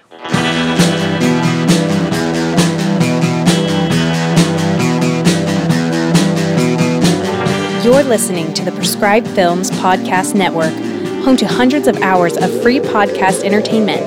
The shows on this network all have a common goal, providing you with the best discussions about movies and other forms of entertainment media. The PFPN hopes to fill your earholes with audio joy. Visit our website with links to all the other amazing shows at www.thepfpn.com. Thanks for listening.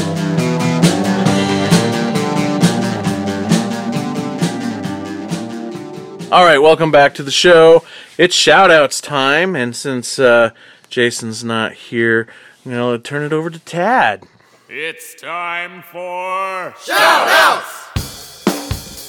Shout-outs! Shout-outs! Shout-outs! Shout-outs! All right, I'm not going to be able to do justice for Jason, but we're going to kick off shout-outs. We asked over on our Facebook page, what are your favorite road trip to hell horror movies? And we got some responses. I'm going to go with Derek Botello. Botello. Sorry, Derek. I butchered your last name. You can call me bad names. He went with The Wizard of Oz. I think you might be joking there, but it is definitely creepy at times with those flying monkeys, I would say. Oh, yeah. My father-in-law, he's a tough guy who is not scared of anything, and he's terrified of the flying monkeys. So awesome. Pay no attention to the man behind the curtain. Yeah. We have Benjamin Chi. He says, "Does Train to Busan count as road trip? What do you guys think?" Definitely a road trip, but when we came up with the topic of when I came up with the topic of road trip to hell, it was more literal, like literally ending up in hell. So and that was kind of the theme we were going for. But Train to Busan definitely is a road trip that turns hellish. That's for sure. Mm-hmm. And an awesome freaking movie. Kind of want to watch it now. We got Micah Wilson said Mad Max Fury Road. Definitely a road trip because they're constantly moving. Fury Road. Got Seth B. Benson says Mandy and Race with the Devil and the Devil's Rejects. I never would have thought of Devil's Rejects, but it makes sense as they're running from the cops. They're on their own little road trip. Yep. And of course, Mandy's awesome. Oh yeah. And that one, Clinton that Bonson, one could almost be. sorry, No, it's just because that one too can also be interpreted to be almost like he's on a road trip to literal hell. Yeah. I still kind of think that's what the ending means when the camera pans back and you just see this like weird world that isn't Earth anymore. I think he's in hell.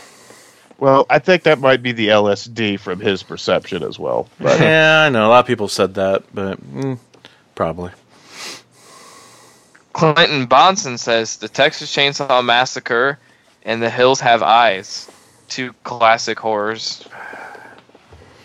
Yeah. I mean, this could be what their perspective of what hell is. So, I mean, I think these are actual, fair answers. Oh no, these are all great answers. We just took the term road trip to hell literally.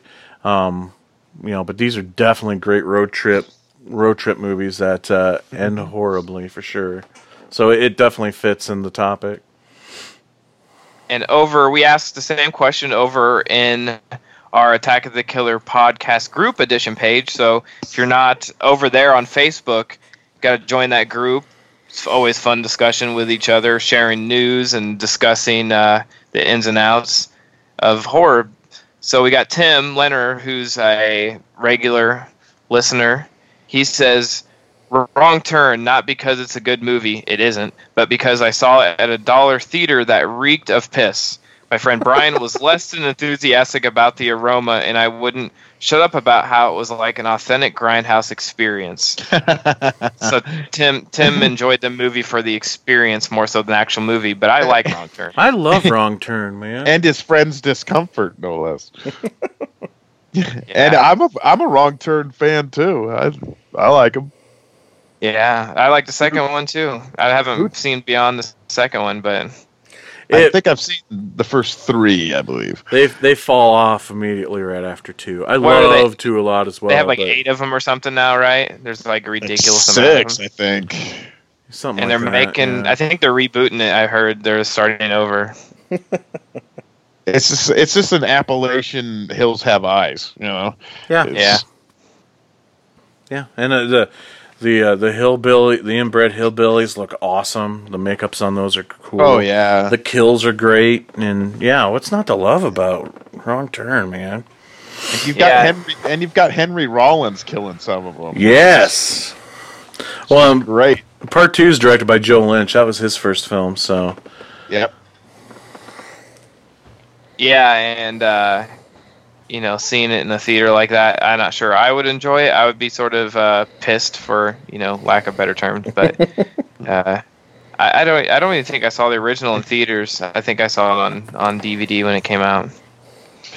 Go to the same theater, you might get pissed on. Yeah.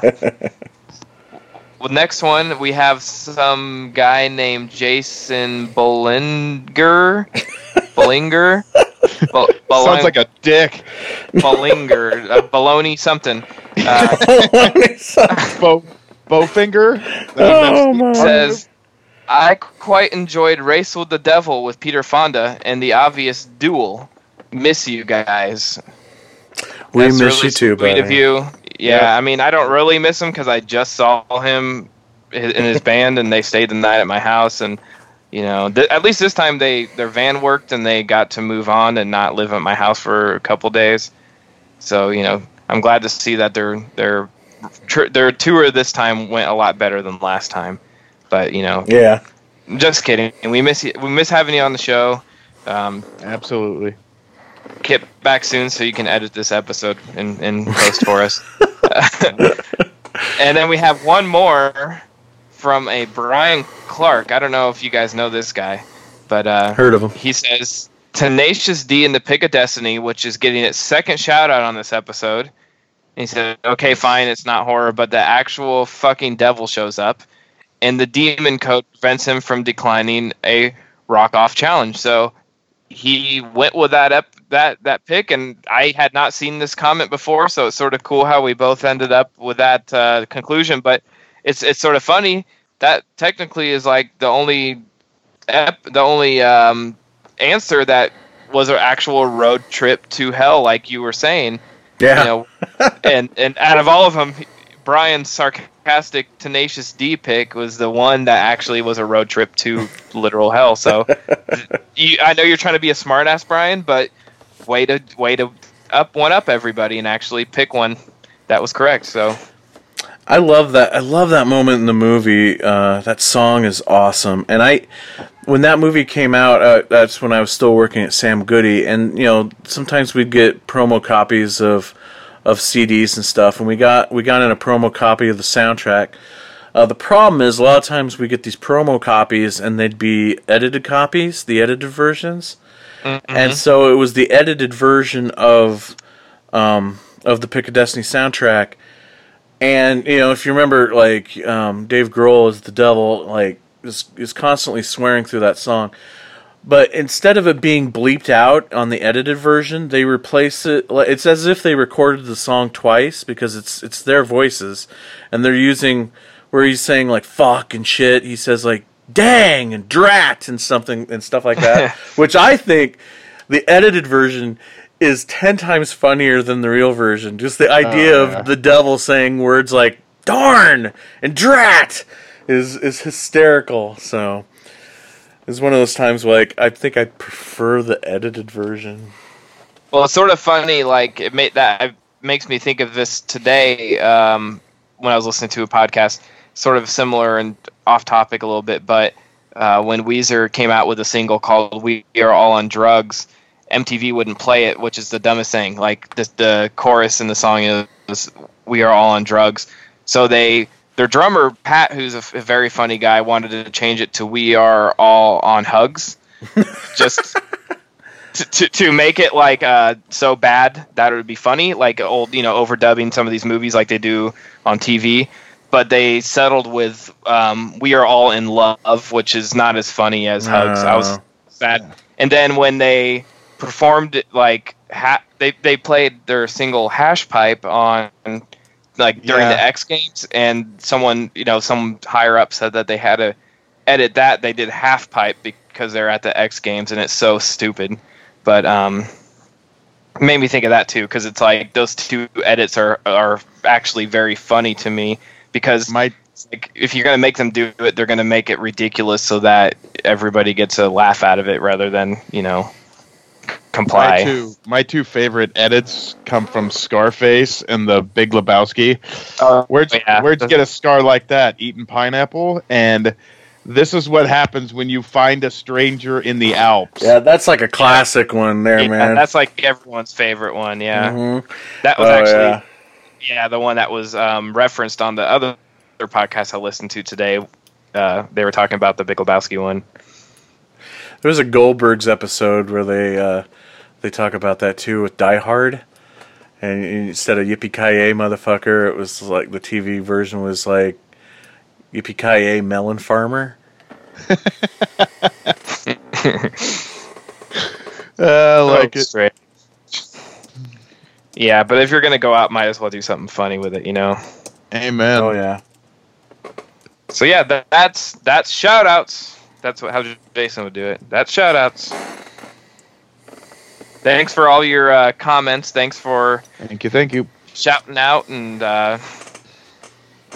we all appreciate having your answers. So I guess we're gonna go into our next segment that everybody has been looking forward to all week, and we're gonna kick it to Mike with Insane's picks.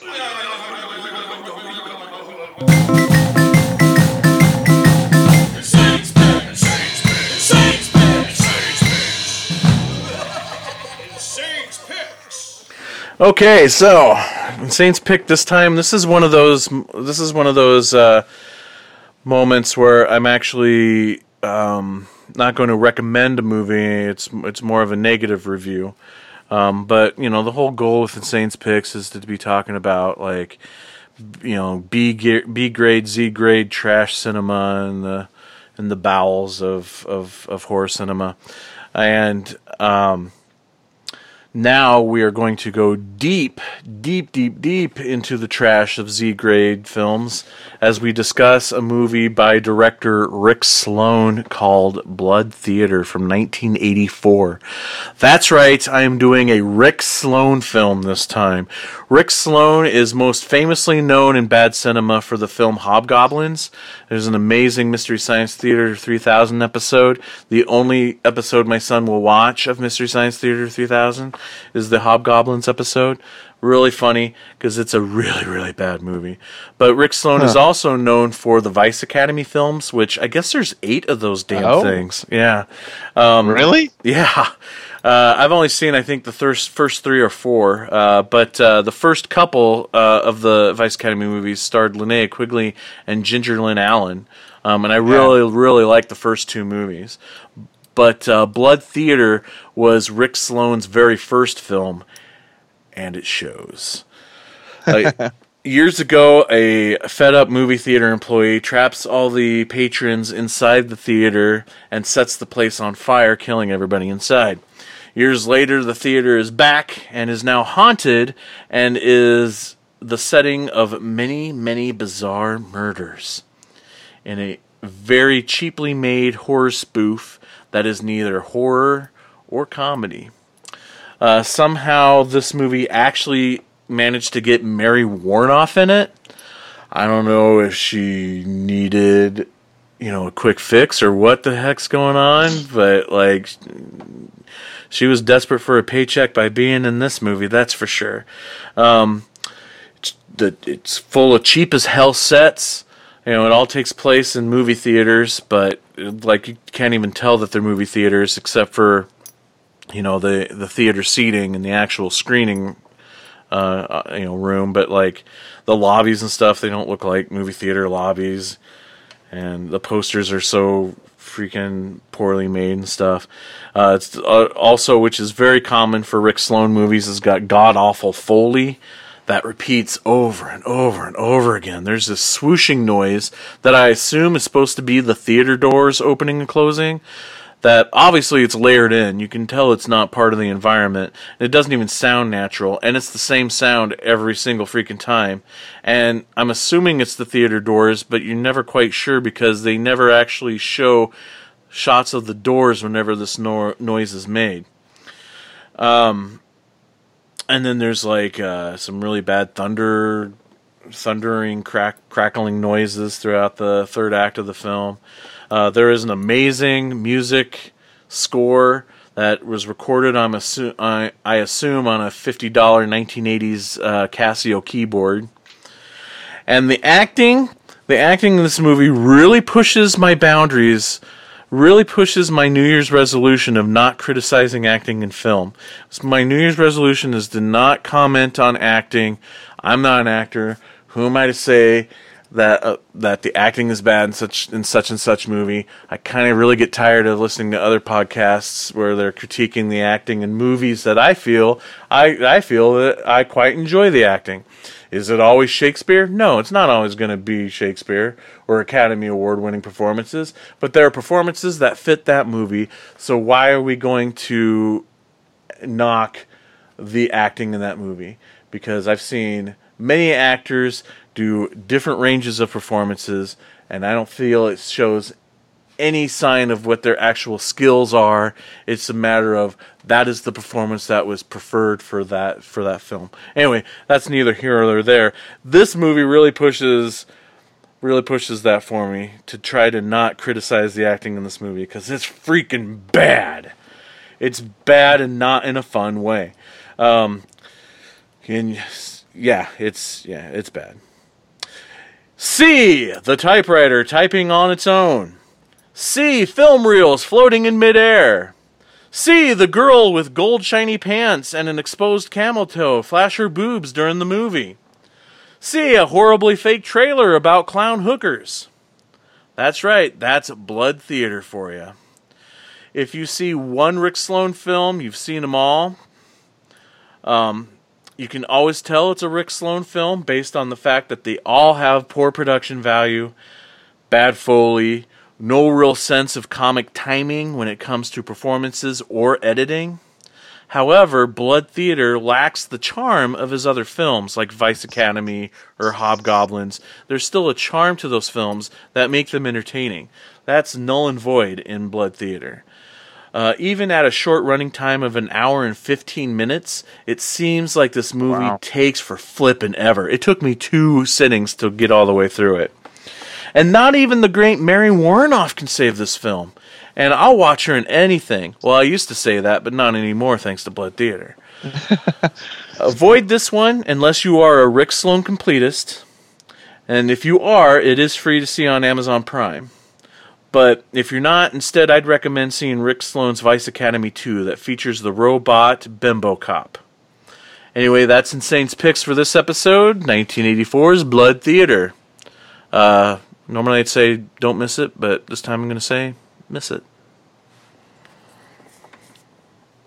Anyway, that's it. That's the show. That's it? That's all? I think I think we got all the boxes checked. We did it. Yep. Our chores are done. All right, cool. Well, and unless you guys have anything else to add? Well, I was going to say Blood Theater, like the synopsis of it, kind of reminded me of like Popcorn. Theater burns down. You know, it sounded very similar. Yeah, but Popcorn's actually awesome. And Blood I Theater know. is I love that damn movie. I love Popcorn. If you guys haven't done an episode on that, I'll talk about that. But you probably already have. We have, but I'm always up for talking about that movie again because it's awesome. You know, but Blood Theater is more of the sticky substance on the floor of the theater in Popcorn. So, what kind of theater are we talking about? Well, yeah, use your imagination. Anyway, so that's it for this episode, guys. Thanks everybody out there for listening. Thanks again. Hopefully we did good enough without Jason. If you prefer it without Jason, let us know on Twitter and Instagram. No. Call him on his home phone, you know. His number is... No, I'm just kidding. Anyway, so that's it for the show. Thanks again. Also, special thanks out there to the Patreon supporters. And we will talk to you on the next episode of Attack of the Killer Podcast. Goodbye. Oh no, could this be the end of... Attack of the